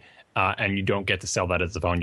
All the parts have to be recycled back, and you start over and try again. So that's what we're talking about when we're talking about yields for these things. It's all down to what your standards are. And I think what your conversation on Twitter was, one of the things that was offered was that the way Apple dealt with this yield problem eventually was they started lowering their standards a little bit, just to not to be rejecting. I don't know what the percentages are. And again, this is all speculative, rumor, blah, blah, blah. We don't know this is all true. But these are all things that sound plausible because we know for a fact that all manufacturing has some sort of quality control process. And we know based on what Apple sells that their quality control processes must be pretty tight because every time you open up one of those Apple boxes and look at that thing under a jeweler's loop, it's pretty darn. I mean, look at the freaking watch. Like, it's pretty amazing what they do on a massive scale. And it doesn't take much to throw that off to say, now this is costing us big bucks because if our yield goes off by just some small percentage or fraction of a percentage, that's a big deal to us. But setting all of that aside, colors are cool and the 5C is really comfortable. I'm still a big fan of that idea of a phone, if not that specific phone, because now the innards are all old. Yeah, it's funny because on a daily basis, I typically have my hands on 3 different generations of iPhone. I have a 6. I have it in a leather case. I have used cases since, I think I had one on my 4S. I did not have one on my 3GS, if memory serves. And I had one on my 5S. So I am a case kind of guy. That being said, Marco, I completely agree with you that even if I wasn't into cases for my phones, for the 6, I would absolutely have had to put one on because I do agree that it is slippier than any other iPhone I've owned. But anyway, on a daily basis, I will typically have my 6 in my hand at some point. I'll have Aaron's 5S in my hand at some point. That's in the Apple leather case, just like mine is. And we use my old 3GS as a white noise machine for Declan when he's sleeping.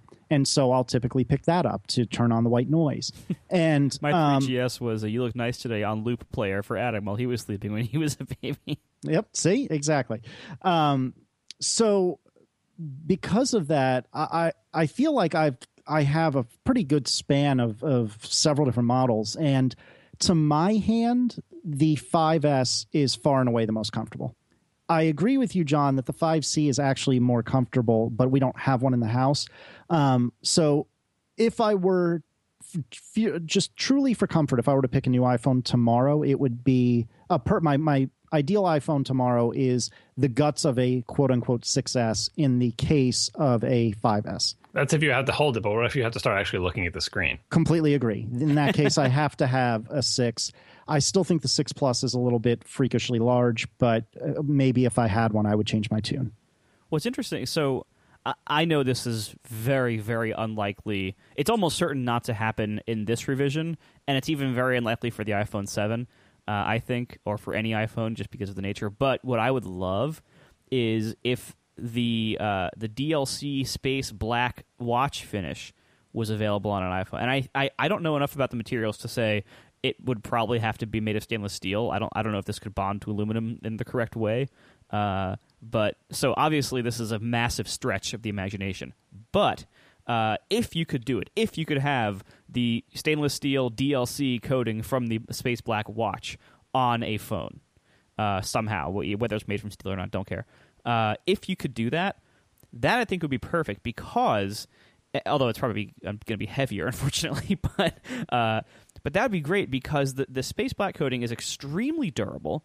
It looks great. It is very dark, but it looks great.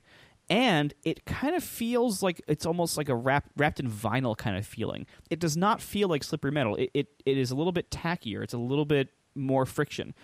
It almost feels like plastic. That would be amazing. I completely agree. But again, or they can make it out of plastic.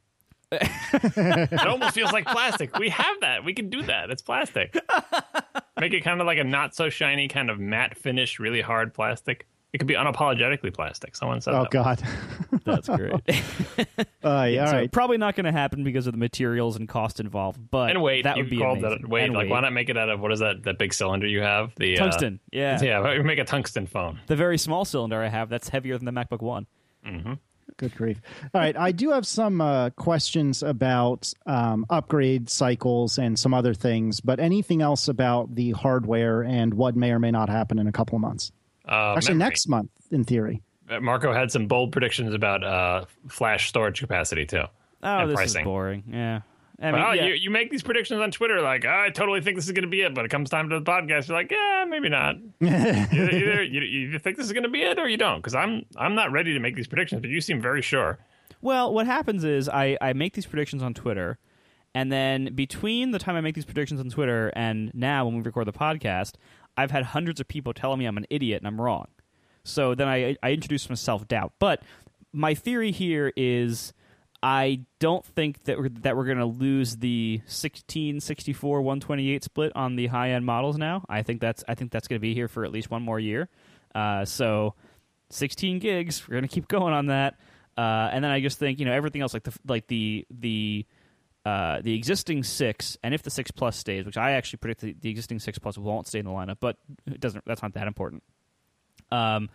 I'm guessing that it does basically what it did this past year, where the 6 that we have today moves down a slot, becomes available in 16 and maybe 32. Because right now the 5S is available in 16 and 32. So maybe they would do that again. And then the existing 5S that we have today is 16 only. And then the what's below that? The 5? No, that's just the 5C. The 5C right now is only 8, right?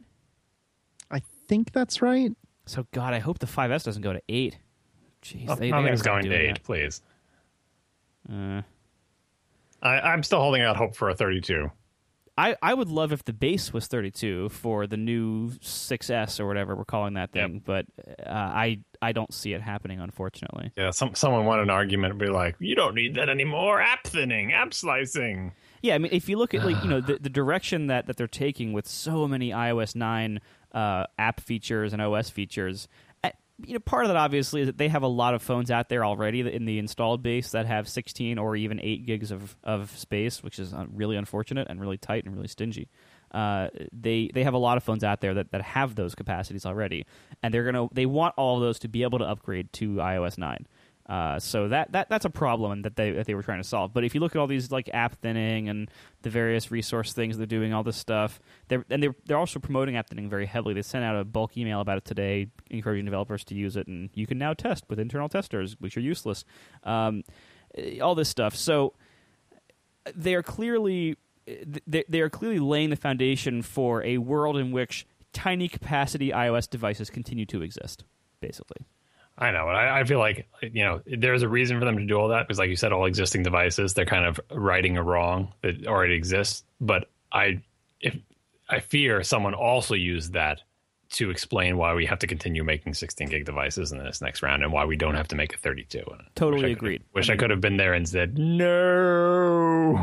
Well, from what I've heard from people here and there, what I've heard, which has no credibility whatsoever, is that it is very, very hard to convince the people at Apple who matter about things like this, to convince them to spend the extra couple of bucks on the bill of materials to get the bigger RAM chip or to get the bigger flash memory chip. I believe it. We see the evidence. Exactly. Like we see, and there are some trade-offs too. Like, with RAM uses battery life. So there are some trade-offs there, but a lot of these things just come down to making sure they have very, very healthy margins. And just time marches on. And it's like, all right, I understand you have reasons for it, but eventually, you gotta. And it's like they're just kicking and screaming, dragging their feet. And it's like even bumping the capacity is like, we bump the capacity, but can we cut out 32 and keep 16? Yeah, let's do that. That will make me feel better for the fact that I gave you the larger capacities and we put 2 gigs of RAM in the iPad 3. Can I get rid of the 32 and keep the 16s? Ooh, money, money, money. It's like, I just wish I could convince these people of the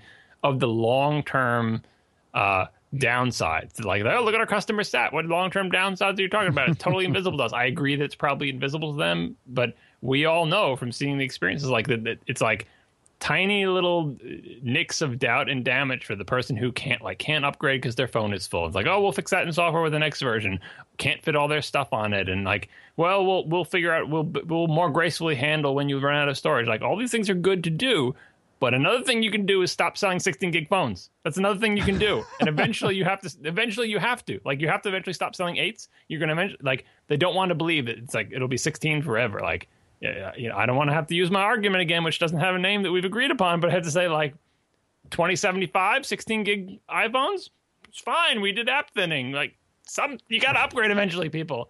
And it's just a matter of arguing over what year it's going to be. And I feel like the year I want it to be is like always 2 to 3 years different than the year Apple wants it to be. So we should. So what kind of timescale would we need to get that?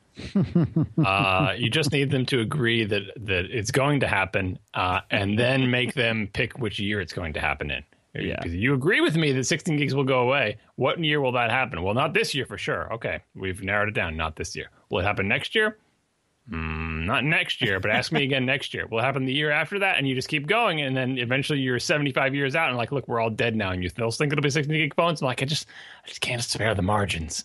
I just can't do it. Well, because, you know, if you think about, like, you know, the iPhone from Apple's financials point of view, from the stock and from, you know, their financial performance and everything, the iPhone is their most important product by a long shot. And anything that drives up the average selling price of iPhones is a pretty big deal to them. It's a huge deal for their money. It's a huge deal for Tim Cook's evaluation, like, by the market and the press, and maybe the board. But that's not how they knows. operate, though, because you know how they could save a lot of money? Use crappier materials and don't be so obsessed with the stupid chamfered edges. But those people, the people who want that stuff to be perfect, they win the arguments. They say, well, sure, yes, we could do this much more cheaply, and we wouldn't have all these QA problems. And by the way, the ADB tipster wants us to know they didn't actually decrease their standards. What they did was increase their standards earlier in their production process to not let those cases end up being incompleted phones or whatever. But anyway, those people win their arguments because you could save tons of money. You'd be a PC manufacturer, make all your trackpads out of plastic. It's way cheaper. Look at those huge margins. But they don't do that. Why? Because they want to make the best product they can. And I feel like at this point, selling phones for $100 or $200 with, or does even, you can even a $300 one with 16 gigs of flash storage is making your products worse for people in a way that is avoidable with not too much, you know, wouldn't hurt your margins that much. In the same way, like, if you need a trade-off, maybe find a way to make it out of cheaper, easier to I think they did that. I think the 6 Plus is it's easier to manufacture this curved piece of aluminum than it was to manufacture the 5 and the 5S with the little chamfered edges. It seems like, I don't know anything about manufacture, but it seems to me that this one must be cheaper to manufacture. Hey, use some of that money that you saved making a easier to manufacture case that's easier to get to pass QA.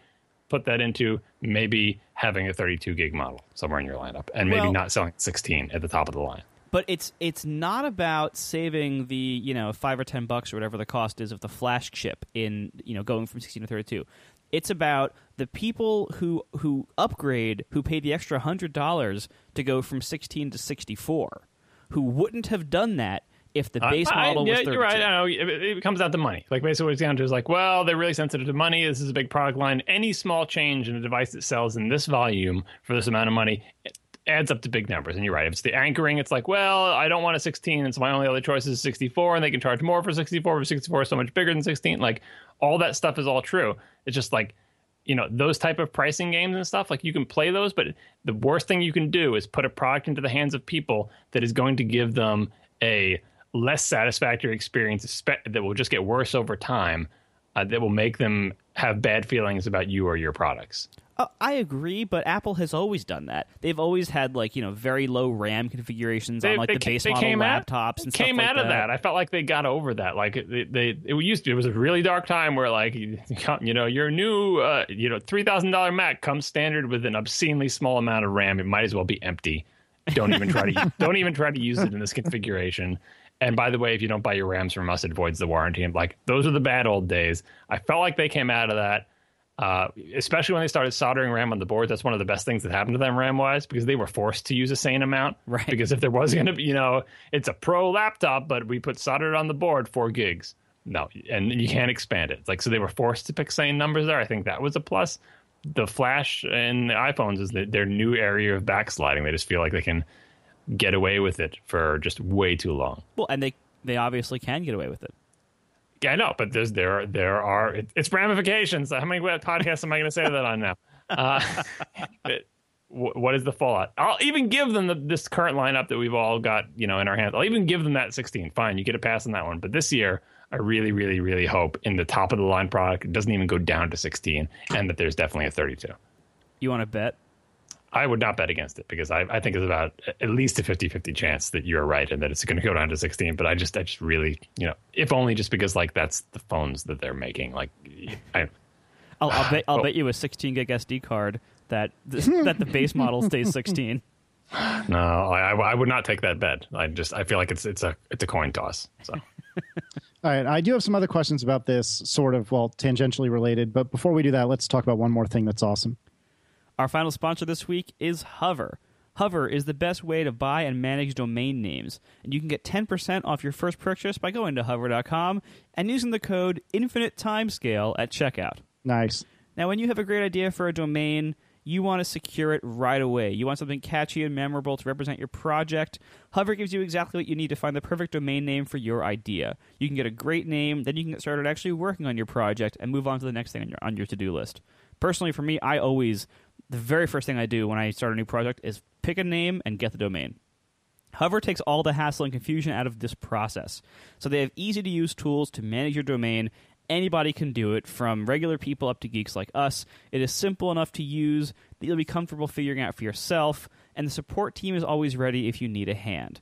In less than 5 minutes, you can find the domain you're looking for and get it up and running. All you have to do is search for a few keywords. Hover will show you the best available options across all the domain extensions out there, and there are so many domain extensions these days. You can get .anything these days. Hover has all of them.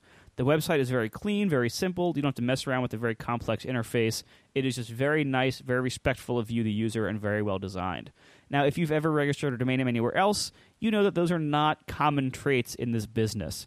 It is very unusual to find a domain name registrar that is friendly and seems to have your best interests in mind and is also pretty and well designed and easy to use. Those are I've never found anybody else who actually did all those things, and I've seen a lot of them. Hover really nails it. I have used others. Hover is my favorite by far. They don't try to upsell you with crazy stuff. They include stuff for free that they think should be free, like Who is Privacy, and they have great add-ons if you need them for things like email. And they also have this great service called Valley Transfer Service, where if you want, you can give them the login to your old domain registrar if you're transferring names in, and they will go in and log in and do the transfer for you to transfer them over to Hover. And this is tricky. If you do it yourself, you got to deal with all these transfer codes and these unlocks and everything, and then you got to move the DNS over and make sure you don't mess up your DNS settings. If you have mail, you got to move that over. It can be pretty stressful and pretty tricky and pretty error-prone. They have experts ready to do it for you for free if you want. So anyway, go to hover.com, use code INFINITETIMESCALE at checkout for 10% off your first purchase. They are great. Once again, I cannot say enough great things about Hover. Great domain name registrar. If you need Valley Transfer Service to transfer your stuff in, if you need support, you can even call them on the phone. They actually pick up. They have a no wait, no hold, no transfer phone policy where if you call them on the phone, a human being picks up who can help you right then. No waits, no holds, no transfers. It's amazing. Check it out. Hover.com. Use code INFINITETIMESCALE at checkout for 10% off your first purchase. Thanks a lot to Hover for sponsoring our show once again. Okay, so I have a couple of questions about upgrading. So last year I was off cycle, but I treated myself and somehow convinced Aaron that it was worth it to get a 6 out of contract. Well, that's not even true. It was like kind of in contract. I don't know. It was weird. Anyway. Like the half subsidy or you pay like $400 for it? Yeah, exactly. This is on AT&T. This year, Erin is unequivocally due for a new phone. Her 5S is 2 years old or will be 2 years old. It is her time. We'll see if I can convince her/me if I should also get a new phone. We'll see how that goes. But my understanding, and I've not really had any time to look into this yet, but my understanding is AT&T and most of the other carriers have largely done away with the subsidy and 2-year contract dance that has been going on for forever and a day. Do you guys happen to know anything about how this is working? Oh, man, I tried doing research before the show because I've also heard the same thing that apparently in Apple stores this fall, if you buy the phone through an Apple store, apparently I heard that they won't do subsidies at all, or that you have to do these like AT&T Next type plans where like you pay per month additional amounts for the phone for like X months, and which, by the way, is apparently like how the entire rest of the world works. And is it's the more sane way to do it. It is the less manipulative way. So the way things are priced now is to fool you into you're not good. People's brains aren't good at realizing exactly how much money they're paying over the X number of years for this. Like they don't see the subsidy. They're like, oh, I get a phone for $200 and I have a monthly bill that feels so much better to me. And no one wants to do the math to figure out, what, you're actually paying more. So I'm kind of baffled as to why they're changing it, because the voodoo of that pricing works really well. Maybe competitive pressure from T-Mobile. I can't even think of why they would change this, because the underdog, the crappy carriers that don't have good coverage, that are trying to get customers, are like, hey, we have honest pricing and you can do math and figure out how it works and blah, blah, blah, to try to attract customers. Maybe that's putting some pressure on AT&T and Verizon, but honestly, it's a mystery to me why they would go from a confusing pricing plan that makes people feel like they're not paying a lot, but really they are, to a pricing plan that is initially more off-putting because you see the real costs, but is actually more fair and understandable in the long term. But one thing's for sure, I think this is not good news for Apple. Like, to me, I think having the iPhone being compared on unsubsidized pricing at any level, even if you try to, put it in as like, well, this is the iPhone 6S will be $25 a month more, and the iPhone 6 will be $20 a month more. Even if you try to break it into like a kind of like layaway plan pricing like that, it's still like having the real price become more visible in any way without these subsidies is almost certain to negatively affect iPhone sales. Don't you think it'll negatively affect all sales? Like, aren't the carriers doing this across all their phones or just for the iPhone? I think they are doing it across all their phones, but now it is creating a price umbrella for people to go under Apple on, and some phones already are cheaper than Apple's. I think it'll is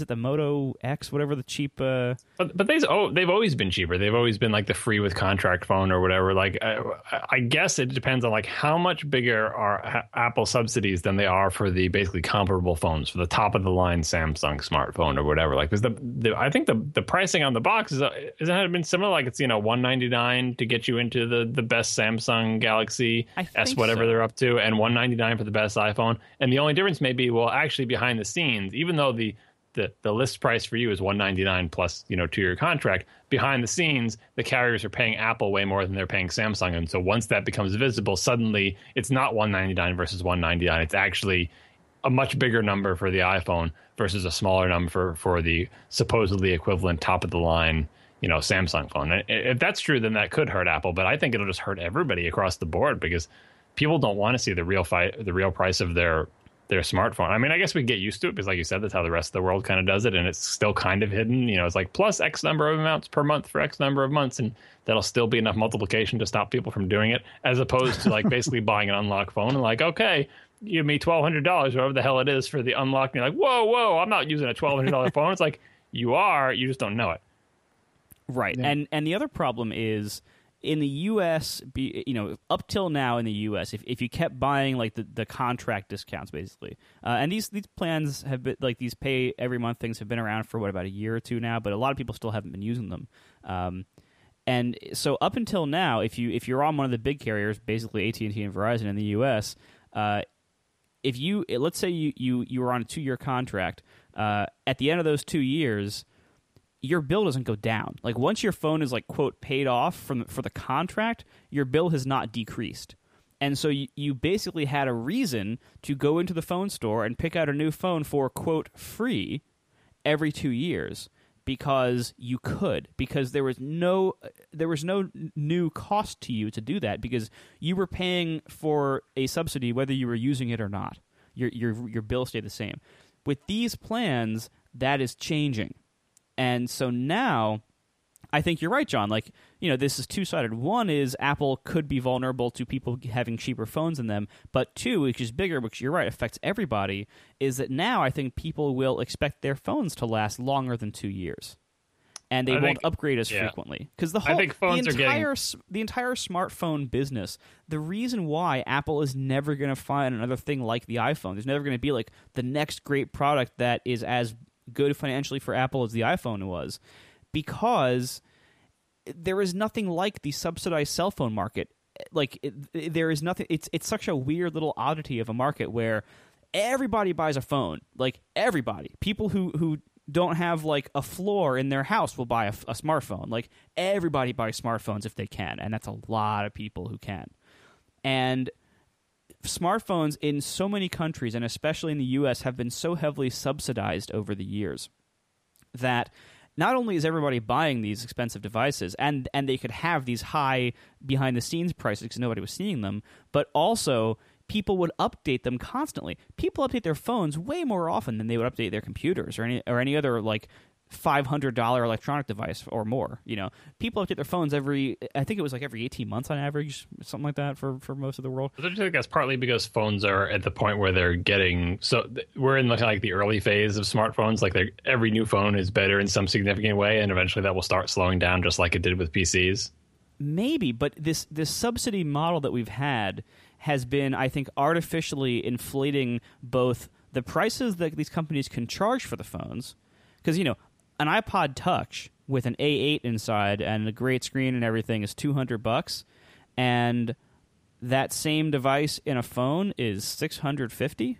You know, like that. Like it does have a bigger screen. Different areas, but you're right. Yeah, they can make more money. And same thing with the carriers. Like, how can the carriers charge so much money? It's, you know, because they have a monopoly on all the, you know, a near monopoly on all the stupid cell towers and infrastructure and the barrier to entry to everyone else and all that other crap. Like, why are they able to charge us so much money? Like, there is not enough competition in the space of charging us. But even they're feeling the pressure. The places where there are competition, there's enough pressure to drive their prices down. And like a lot of the reason, you know, like, oh, this has been so subsidized. Who's subsidizing it? Who is doing it? It's the carriers, because they know the total lifetime value of the customer is huge, because they're going to get some massive monthly bill that people are going to be like, all right, I guess I just got to pay $100 a month for my whole family or more to use cell phones, because you got to have a cell phone. And so who is subsidizing this? The carrier's like, all right, fine, Apple, we'll pay you $700 because we know the lifetime value of that customer is huge. Because like you said, you know, you get a huge bill. It's monthly. They just feel like they have to pay it like a utility.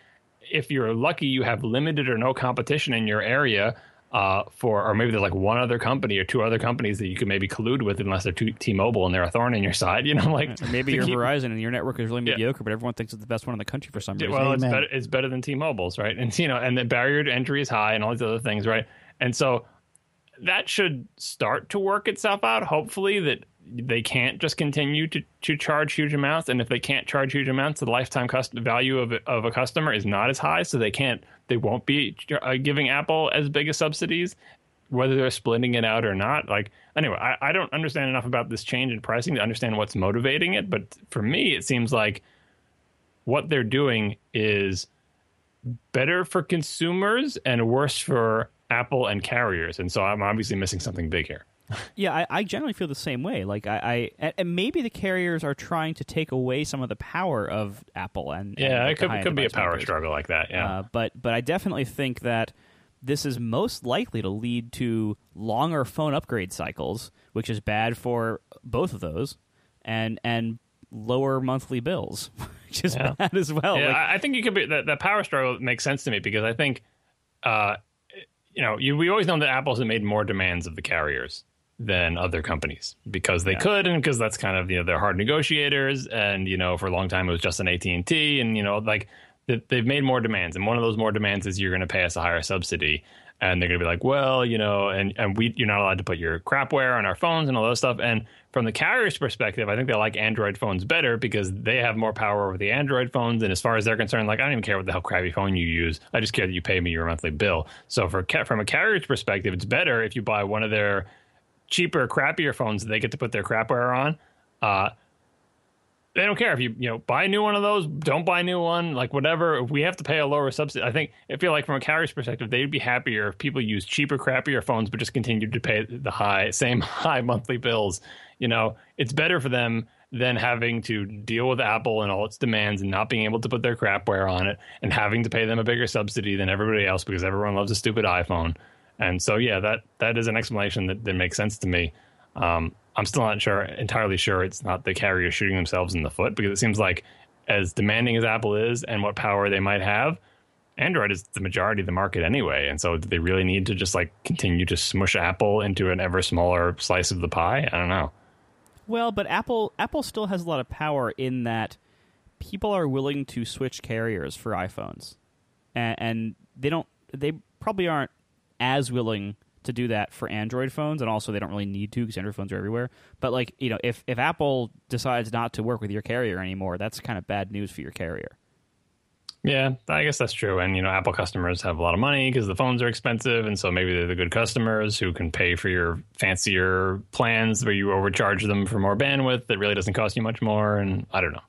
But do you really think that Apple would say to AT&T or Verizon, no, I'm not going to be on either of your networks anymore? Like, there's no freaking way that Apple would do that. They might threaten it or allude to threatening. Oh, I mean, you know, it's negotiations. Like, I don't know. I mean, hell, they were on AT&T only for a really long time, which if you look at it, you're like, boy, is that seriously Apple still AT&T only? Like, when is the Verizon iPhone coming? You know? Well, but hold on, though. That's because at that point in time, Marco was absolutely right that back then Verizon really was the only network that really freaking worked.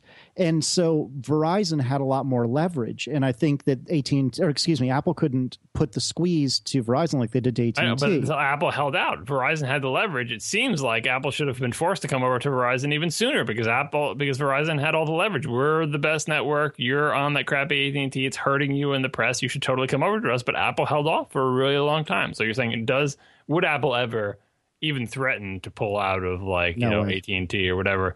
No way. I feel like they would threaten. Whether they would actually do it, probably not. Yeah, maybe they'd threaten, but no way they'd do it. And also, I just want to quickly underscore what Marco said earlier. I have, and this is actually a kind of good transition. I have a Verizon iPad Mini, the original Retina iPad Mini, or as I love to say, my Retina Pad Mini. It came with a Verizon SIM, but I got a T-Mobile SIM after the fact, and I'll flip back and forth between them willy-nilly as I see fit. And my phone, like I said earlier, is AT&T. So I have devices that can use data on AT&T, Verizon, and T-Mobile. And Marco, I could not agree with you more. Everyone who has been a loyal Verizon user for a decade or more swears that Verizon has the best service in the entire world. I really don't think that's true at all. I would even go so far as to say I think AT&T service is actually more robust and faster than Verizon in anywhere I ever typically travel. So I just wanted to say amen to that. I agree with you. We're going to get so many people telling us otherwise. However, I totally agree. I do the same thing where I used to have Verizon phones back before the iPhone, and I had Verizon data sticks for a while after that, and then I started tethering, and then I got Verizon iPads, and so I've had an AT&T phone and Verizon data devices for a very long time now, and it is no contest that the Verizon used to be the best network, and I think they've banked on that with their reputation for so long. So they still have the best coverage in the U.S. anyway, like just in terms of like total square miles of where you can get a decent signal. I think they might, but AT&T has closed that gap so much. Like that right now, there are places I go that don't have AT&T reception, but they don't have Verizon reception either. It's like certain places upstate that they have neither. They have no carriers, and that's fine. AT&T, it's been a very long time since I have found a place where AT&T is not covered, but Verizon does. And the opposite, where I have tried to use Verizon data somewhere, and it has like one circle and is unusable, and then I'd go try AT&T, and it's like 3 circles and perfectly usable and fast. That happens a lot. Like I really think that Verizon, for whatever reason, I don't know if there's a radio theory to back this up, or if this is just coincidence. Verizon seems to really suck at indoor coverage way more than AT&T does. And this, anecdotally, this has always been the problem. Like, people rave about how much their Verizon phones are great, Verizon's the best network, and they come into your house and they can't make a call. You know, or like when I have Verizon phones, like, you know, yeah, it'd be great until you go into a grocery store and then the call drops or your data doesn't work anymore. Like that has always been the problem I've had with Verizon. I have family members and friends who still have Verizon today. Those problems have never gone away for them. And AT&T has really the best thing to ever happen to AT&T was Verizon iPhones coming out, because that unloaded a lot of AT&T's network. Yeah, and so they like AT&T's network has been rock solid for me for the last, I would say, at least 3 years. Like before that, it was a little bit spotty. I'd say for a good 3 years, AT&T's network has been awesome for me with tethering, with travel, all sorts of different places, with voice. Everything has been solid. And Verizon, the Verizon devices I've had, I have been I've only seen mediocrity from them. The Verizon people I know who use it on their phones, they keep complaining about the same mediocre problems that I always had with Verizon back in the day, and I don't think I will buy any more Verizon devices because the original reason I would buy Verizon iPads and keep my AT&T phone is, what if I'm somewhere where AT&T doesn't cover very well but Verizon covers it better? And that used to be the case like when I would travel to San Francisco for WWDC, I would use I could use the faster one for tethering, and that one was usually the Verizon one back in the day, like when LTE was first coming out and everything. That was the Verizon one. In the last 2 years, I would say, the Verizon one has never been the faster one, not once. Like every time I try, the AT&T, I always end up going back to the phone because it's way faster. So I think I'm done buying Verizon stuff. Yeah, I agree with you. And I know that there are people that are listening right now that are saying, oh, but in my particular part of the country, be that completely rural or completely, what the hell is the opposite of rural? Urban. Thank you. God, I had a total brain fart there. Anyway, completely urban or completely rural, Verizon is the only one that works. You all are crazy. I'm sure there are parts of the country that's true. What I'm getting at, because we don't go to the whole country. We go to 5 spots in the country, right? So I'm saying it is still entirely possible. Even if those 5 spots are city, rural, city, it's still entirely possible that Verizon still has the best coverage in terms of, if you put a little pin in every square mile of the country and check the signal strength for AT&T and Verizon, that Verizon still covers more. Like, that has always been the thing with Verizon, that not necessarily that it's always the fastest connection, but that if you sample the entire country, you can get a Verizon signal or a stronger Verizon signal in more places than you can get an AT&T. As AT&T has been building out, I'm assuming they've been building out in the population centers first. So yeah, New York City, San Francisco, or whatever. And there are still places where you can't get either one of them. But I'm I don't know. I know I'm in kind of a cell phone dead area. The only thing I know is that T-Mobile gets crap signal here, and that I can actually receive phone calls inside my house with Verizon. I don't have an AT&T data point to go by. But I'm still entirely willing to believe that Verizon still has better overall coverage. And then it just boils down to, okay, but I don't go in the whole country. I go to these 7 places. And the 7 places that I go, who has better signal, who has faster data or whatever. And indoor thing, I think maybe Moscone must have some kind of Verizon repeater, because I get crazy good signal during WWDC deep inside the bowels of that building through like many layers of, maybe they're just because they're like fabric partitions or whatever. Don't you get awesome Verizons? Maybe you don't use Verizon anymore. Well, I get awesome AT&T coverage in there. I to the point where I usually don't join the Wi-Fi with my phone. I don't use the Wi-Fi anymore. I use Verizon only, and I get great signal, fast download speeds. Yeah, so I don't know if like Verizon weak indoors type of thing, whatever is going on in Moscone, it's definitely not weak indoors there. Yeah, who knows? But anyway, the one other thing I want to talk about, and then we should probably wrap, is I kind of cracked the screen on my beloved iPad mini when I was at the beach. I wasn't holding it. I didn't drop it. It was in my beach bag, my book bag. And I guess I'd, for whatever reason, maybe Declan had an issue or whatever, I didn't flap the smart cover closed.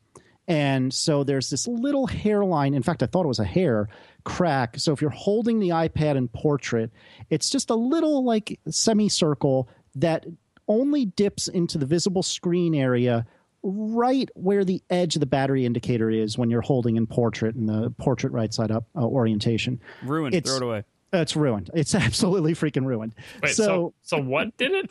I don't know. I genuinely don't know. But what I know is it wasn't cracked. I put it in the bag that we had towels and the camera and a whole bunch of other junk in that we had taken down to the beach. And when I pulled it back out, it had this hairline crack in it. I presume we picked up the bag or threw something into the bag. I genuinely don't know. We all know that I fess up when I do dumb crap to my devices. I genuinely don't know what happened. It must have been my fault some way, but I don't know what happened. And so the reason I bring this up is because it was about time to upgrade the iPad anyway. I was like the iOS 9 stuff I'm actually kind of amped up about for the iPad. And so I was probably going to get a new one, but now I'm definitely going to get a new one.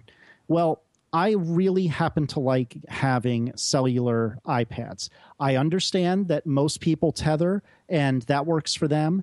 I'm still on the unlimited plan on AT&T, which doesn't allow me to tether. I understand that I could probably save money and it doesn't matter, blah, blah, blah. This is the way it is. This is what I'm dealing with. This is a choice I'm making.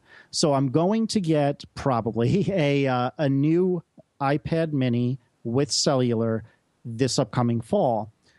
The question I have, that I genuinely don't know the answer to, is my understanding of this, having not really paid much attention in the last couple of years, is that cellular iPads have the Apple SIM in them.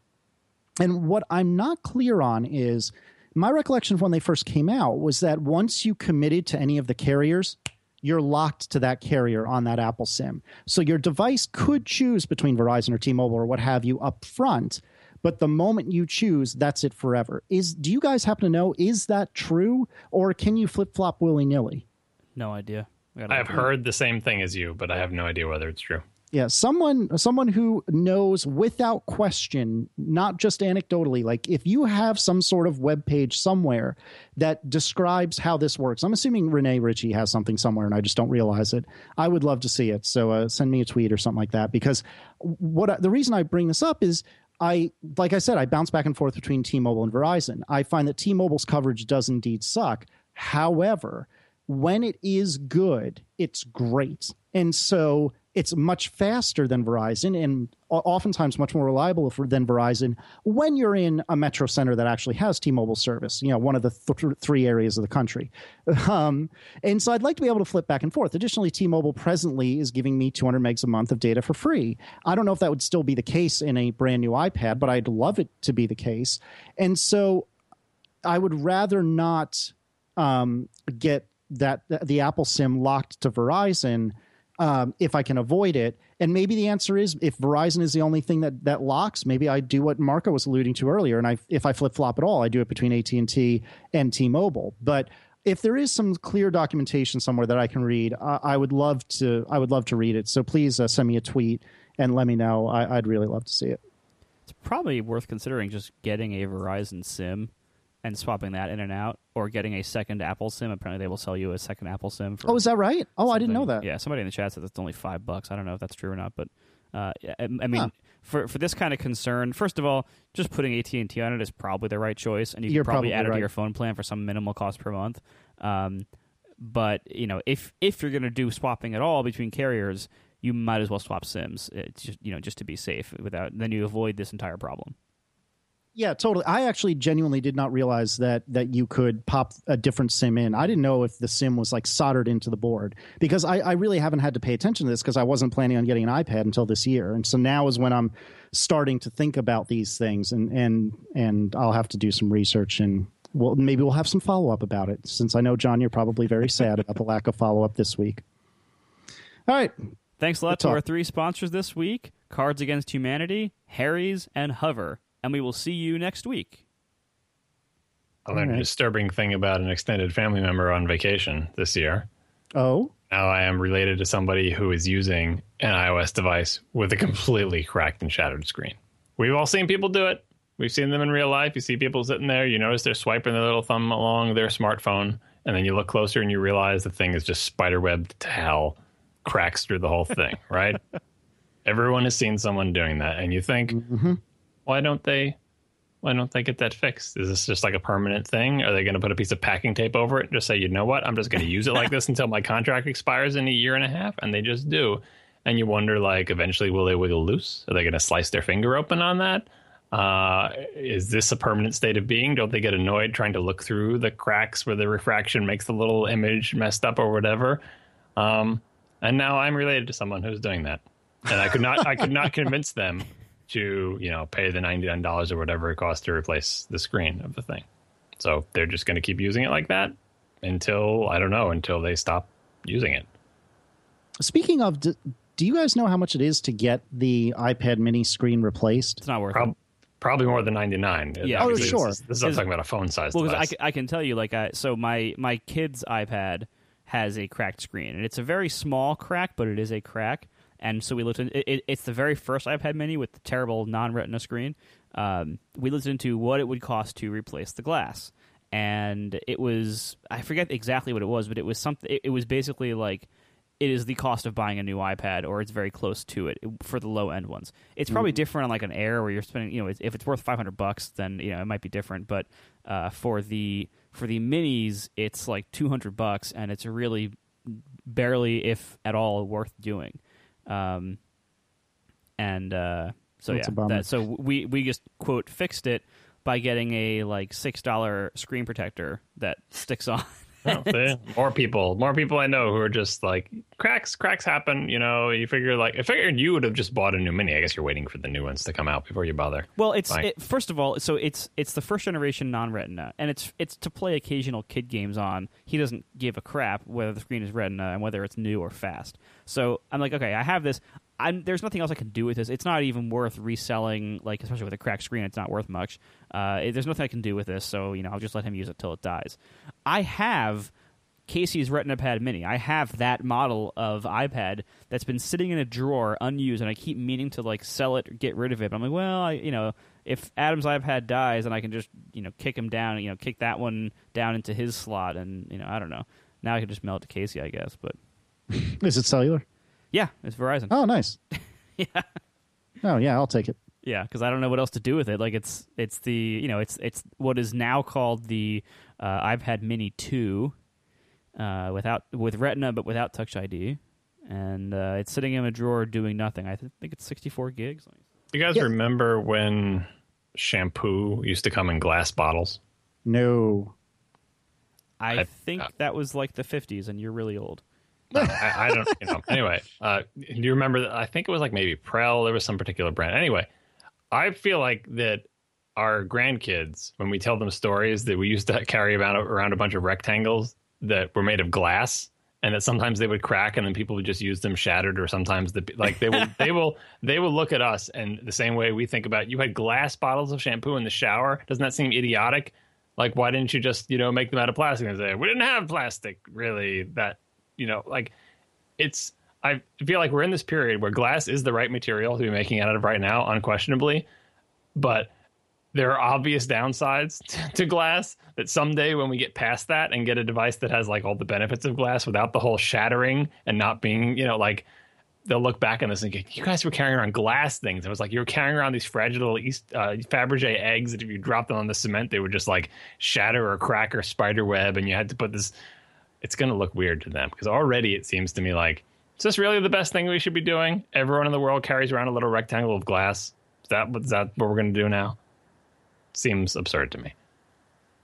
Yeah, the tipster's asking in the chat, what am I, to kind of recap, if I'm going to get a new Mini this year, which isn't guaranteed, but is my intention, what do I care about the existing one? And the thing of it is that it's perfectly fine with the exception of this stupid hairline crack. And so I feel terrible, like, not that I would necessarily throw it away. I'd probably like gazelle it and just take the hit on the cracked screen, but I feel like this is a perfectly usable device. I mean, I just told you earlier that I'm using a 3GS every single day in 2015.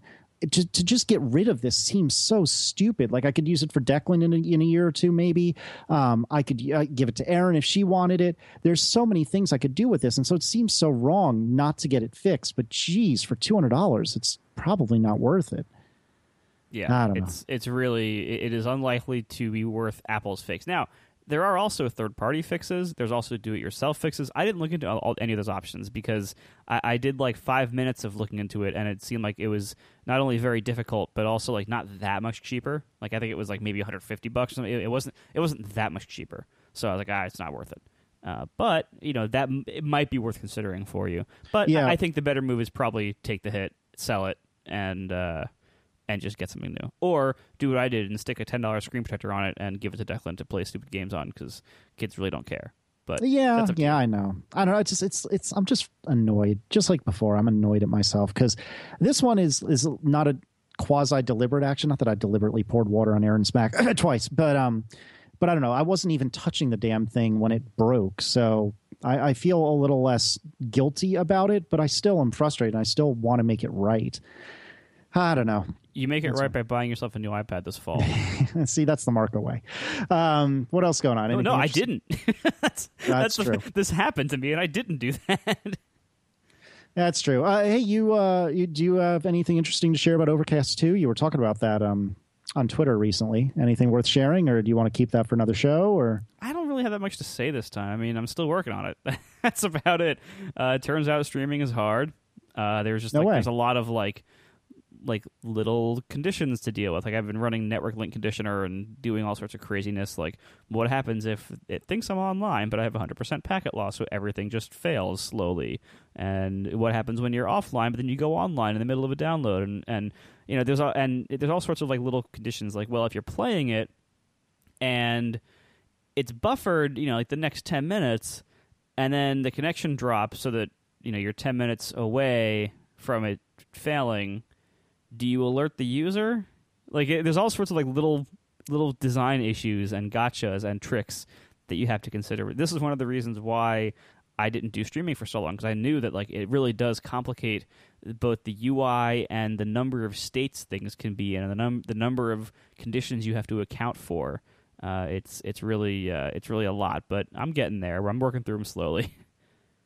Fair enough. John, anything interesting from you? Did you break any iPads at the beach? I did not break any of my things, although when I came home from vacation, I found that my hot water heater was leaking, so that's a nice welcome home. Oh, jeez. Oh, how's your door, by the way? Did that ruin anything? What happened?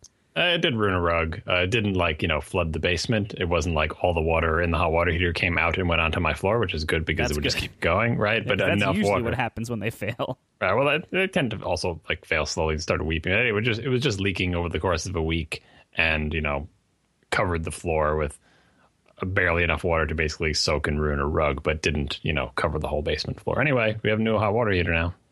Did you go tankless? No, we talked about it again. We talk about it every time we replace it. Still not the thing for us to do. And why do you say that? That's what they say. I talked to them about it. Basically, if you have what we have, which is like a boiler for making hot water for heat, an older one that vents to the chimney, and then you have a hot water heater, and you just want to replace the hot water heater, you could go tankless, but there's still issues of how much pressure can it put out if you're running all your hot water things at the same time. And the better way to do it is to just replace your entire system with a new high efficiency one that just vents directly to the outside, doesn't need to go through the chimney, and that does the hot water for all your radiators and the tankless hot water, and that has more capacity to you know, instantly heat the water. And he was talking about like basically when it's cold here in the winter, you get freezing cold water coming in from the outside and a lot of demand for hot water for all the radiators at the same time you're running trying to wash the dishes in the sink with hot water and running a shower, that it's very difficult to keep up with that. So we're sure as hell not replacing the entire system down there, because it's fine. If you're just replacing the hot water heater, they recommended, and they're recommending me buy a cheaper thing from them with a 10-year warranty. So they're, I basically trust the fact that if it really was better, they'd try to sell me the much more expensive tankless thing. But and they say every time I've talked to them, the same company, like that it goes in new construction all the time, because it's like the sort of fancier, more expedient thing to do. But new construction has an entire high efficiency system, not just like, oh, you got an old boiler that does your hot water, and then next to it we have just the tankless system. And then he still hears complaints from people who get them in new construction that it's not as good as a big tank. So we went with the big tank full of hot water. That is usually the most sensible economical option, even though we have fancier things. Like, my system is, fortunately we didn't do it, the people before us did, but my system is the kind where there is one boiler for both heat and a big heat exchange tank for the hot water. And so we just have one big boiler that can do both, and a big tank that it heats up also. And the advantage there, besides, I'm sure there's some efficiency gains, but the biggest advantage is, like, according to some guy who looked at it once, is that then the boiler is continually running year-round. So that tends to make them last longer, because it isn't going like all the summer months without running at all, and then you start it up in the winter and hope it works. It doesn't have like those big cycles of non-use for a long time and then turning it on. But it's still vented to the chimney, right? Not just to the outside of your house? No, it has a direct outside vent. All right, well, so then maybe it's one of those new higher efficiency systems. And like in mine, I could do the same thing as yours. There's another option is we have a big boiler. I could also, it has the hookups and supposedly perhaps the capacity to say, oh, this can also do your hot water. But it's like maybe barely got the capacity. And every time that has come up, it's like better to just get a dedicated thing and be independent, because it's not a big high efficiency thing. And, you may be borderline. You may be taking a downgrade in how much hot water and how much hot water pressure you have available to you. So the new one is actually the same size as the old one, but fancier and like higher recovery, so that once you start using the hot water, it will heat up sooner. Anyway, bottom line is we got the new thing installed and someone went to take a shower, like the temperature is turned down like as low as it possibly can be, like we always do in the summer, to turn the like sort of standby, this little dial that you can turn to say, how hot do you want me to keep the water in this tank? In the summer, you can keep it way lower because the water coming in is warmer and you just don't want hot showers. We had it on the lowest possible setting, and still the first person to take a shower turned the little knob to like what they normally turn it to. It was just scalding hot and an incredible amount of pressure. And it was Nice. like, all right, the old hot water heater not only was leaking, but obviously was crap at this point in its life cycle. It was like 7 years old or whatever. We're just 1 year out of warranty. They make these things so precisely, So anyway, new one has a 10-year warranty, so I need to put a reminder on my calendar for the 10-year anniversary. Before it starts leaking, just make the call and don't even bother to see if it's going to last 11 or 12 years. Right, just replace it. I've been told now from multiple contractors and plumbers over the last couple of years that water heaters don't last as long as they used to, and that they always die at about 10 years. And that like if you like, it's now to the point where like if you buy a home, the home inspector will flag a 10-year-old water heater as like a problem that needs to be addressed. Yeah, and because they fail in ways that cause much more, they're not that expensive. And when they fail, potentially big problems because, you don't want your entire basement flooding with water coming, So because usually the way they fail is the bottom falls off and all the water comes out. Or the bottom falls off slowly. I've been lucky. The 2 hot water heaters that we bought for this house, both of the previous ones failed by starting to leak slowly from the bottom, which is a good way to fail. Yeah. Although when you're on vacation, it's kind of scary that it was slowly leaking from the bottom for an entire week when we weren't here. All right, do you have a door yet? No. Cool. How was the vacation? That's fine. Yeah, So mine was Casey, good. besides losing your iPad to your vacation, is that? Yeah, it was good. Declan did not like the water. Did not like the water. Liked the beach kid. just fine. Yeah, right. Liked the beach just fine. Got him near the water, and as long as he wasn't touching the water, everything was mostly okay. But even just dipping his little feet in the water, like way up at the very edge of where the wave can reach, so I'm talking about it's, a quarter inch of water on sand. He did not care for that at all, which is fine. That's standard baby behavior. Yeah. I'm not bothered by it. But I will say he is crawling like a champion now, starting to pull up on things now. Sort of, I mean, he's not standing without holding on to stuff, but, he can like stand for a long time, like tripoded. So he's got, his hands on something and his feet on the ground. So that's both wonderful and petrifying all at the same time. But progress is being made. My parents were here when I was at work. They tend to come in once a week to give Erin a little break and let her, go grocery shopping without the baby or whatever. And they said in the last 2 weeks, because they just hadn't seen him in 2 weeks, they said that the change was just tremendous, which, I mean, that's to be expected when it's a baby. I'm not saying that, I'm not trying to be like, well, my baby is the most smart baby ever. It's none of that. It's just, babies change quick, as it turns out. And so lots happening. Big doings around the Liss household. But you got to concentrate on the weekends when you're home or nights when you're home or whatever. Concentrate on getting him to, if you want to see his first steps, chances are he'll do it when you're at work. So you have to basically take him during the weekend and say, now we're going to do the first steps, because the only way you're going to see it is if you make it happen. Yeah. And I've been like holding his hands, like when he's standing, and trying to like tilt him forward enough that he's like, just to keep his center of gravity under him. That's probably not the wrong way to describe it. But anyways, just to keep himself balanced, he'll have to bring a foot forward, and sometimes he gets it, sometimes he doesn't. But it's been funny. He's also occasionally mimicking us, sometimes directly, sometimes vaguely.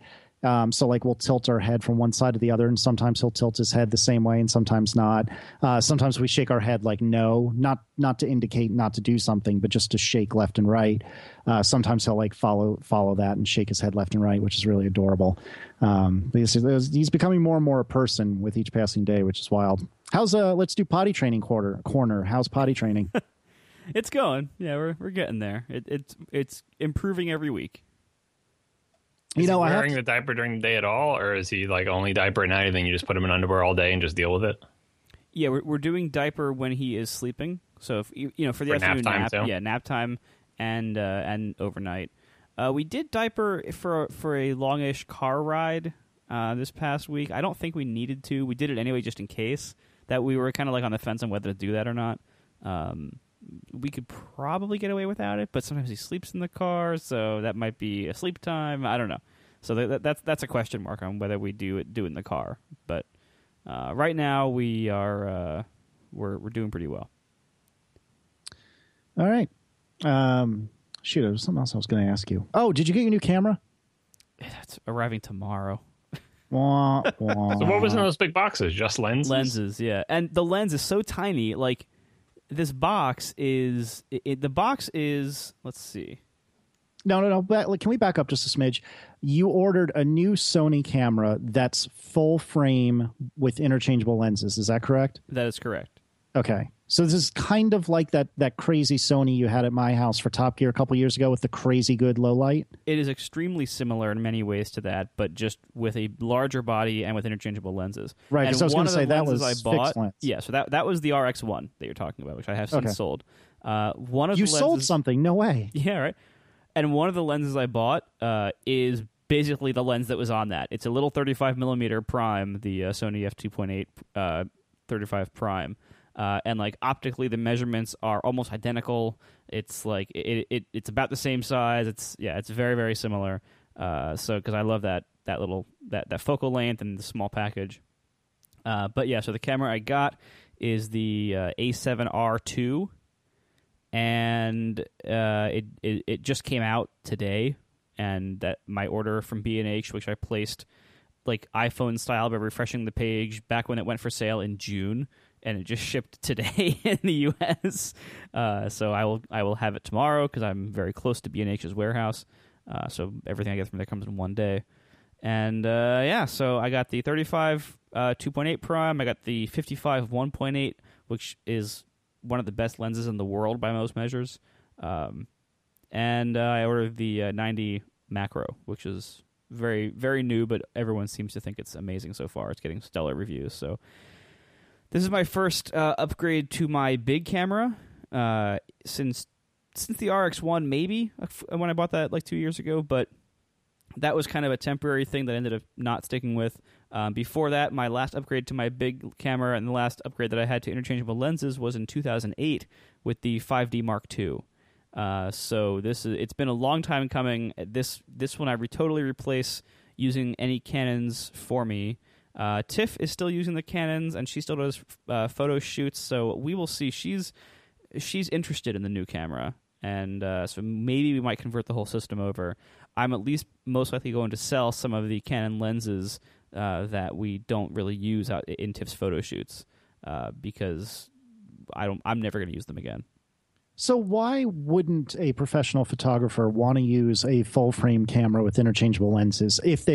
Let's suppose you were really good at photography, but you sold all your stuff. You were doing other things for a while, but now you're starting the business back up and you're looking to buy all new cameras, all new glass. Why not buy this? What's wrong with this? The biggest thing for pros, and a lot of pros are buying this, so that's one thing. And one of the reasons why I think Tiff is likely to stick with the 5D Mark IIs we have two of them. We each got one in 2008. And one of the reasons why we're likely to stick with those for a while is the same reason why we haven't upgraded since 2008, because there's a lot of inertia there. Like we have probably 5 or 6 batteries for it. We have tons of compact flash memory cards for it. Some very good quality ones that are very expensive. We have a battery grip for one of them. We have a cable remote with a timer for time-lapse remote. We have 4 speed light flashes, 2 old ones that were kind of flaky and 2 new ones that I bought to replace them recently. So we just have so many accessories that are not universal, that only work with those cameras. We have so many accessories for them that we didn't even upgrade to the Canon 5D Mark III because the 5D Mark II was so good, and the Mark III, for our purposes, didn't seem like a very compelling upgrade to replace all this gear that we would have had to replace. We have, in addition to all the Canon lenses and everything, so there's a lot of inertia behind sticking with what we have. But if that wasn't the case, if you didn't have any of that, what would prevent you?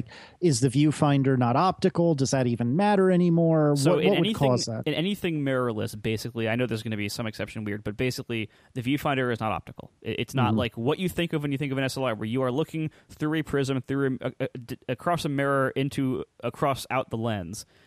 That is what defines an SLR, is the single lens reflex. It's you're looking through the lens with this mirror thing that flips up when you take a picture and exposes the sensor. So mirrorless cameras lack that. And yes, there's rangefinders and other weird things, but basically, mirrorless cameras lack that. And there are a lot of advantages to that. There's a lot that is very nice that I really enjoy about that, and this is a bit of a leap of faith for me too, because I also in the process of looking into this, I also rented the Nikon D70, which is a fantastic traditional style SLR.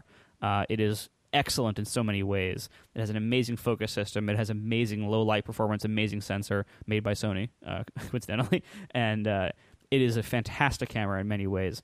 The main reasons why pros would still want that are not only just if they prefer the way the optical viewfinders handle it, but and no Dashihi, D750, not D70. I don't know if I said D70, but I'm talking about the D750.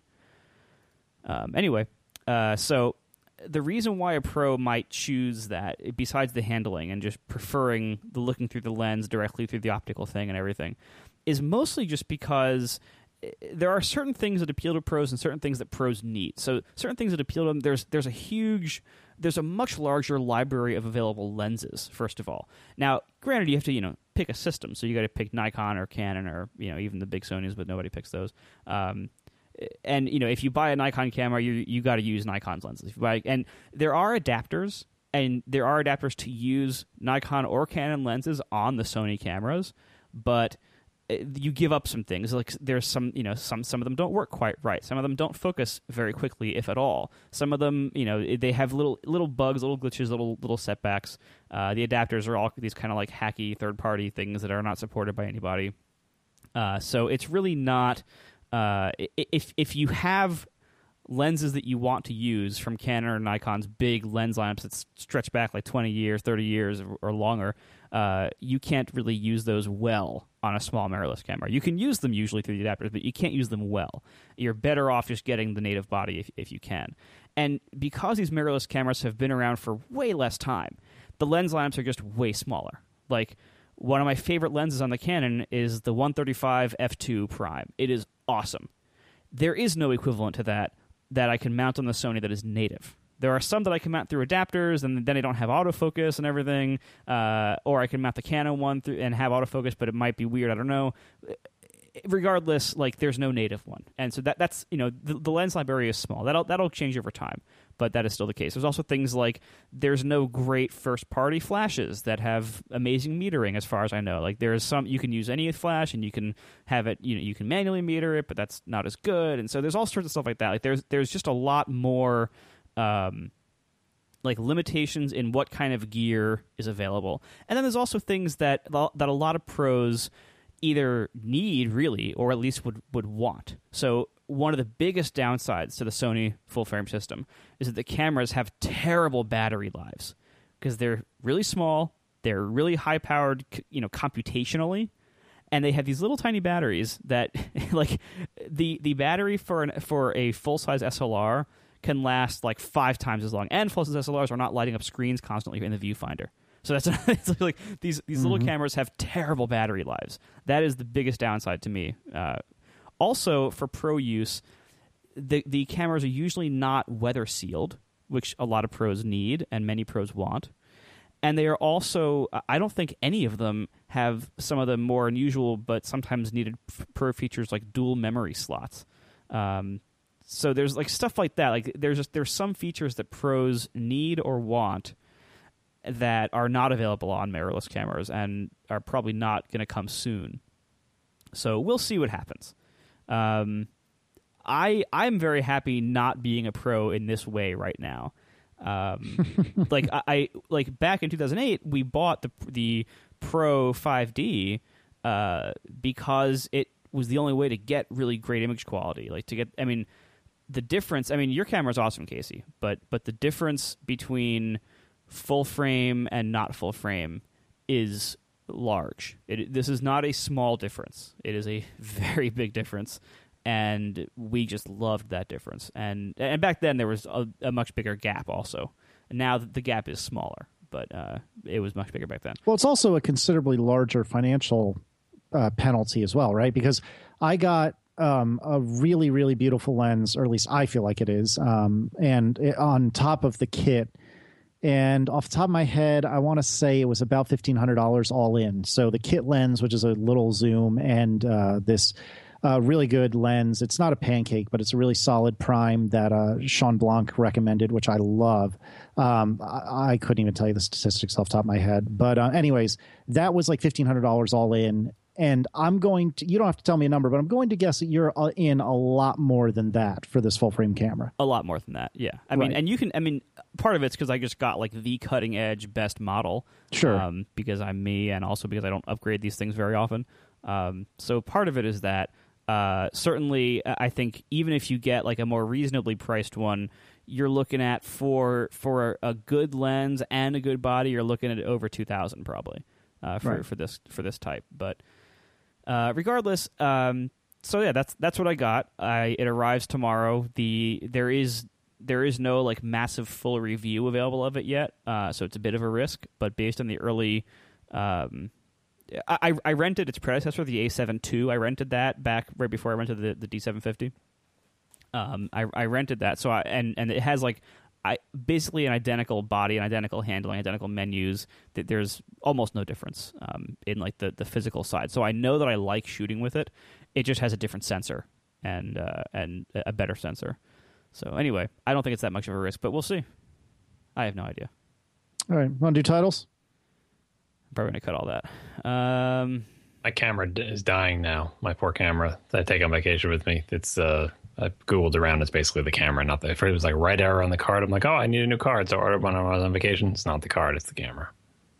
That sucks. Which is a shame, but it still works. I'm just going to use it until it's dead because I did research the cameras that I buy, and there's no real obvious one that I should get to replace this. So I'm just going to keep using it, I guess. All right, titles. Ethics and Overclocking is good. Tap to Click Wizard is, I think, my winner. I think Tap to Click Wizard is by far the most us title to pick for this. Yeah, I think so too. That is like the most our style. Good talk. All right, that solves that. It's made of ancient cheese graters, so I've got my computer here. Guess what computer I have at work? Did you get a trash can? 2009 Mac Pro. Nice.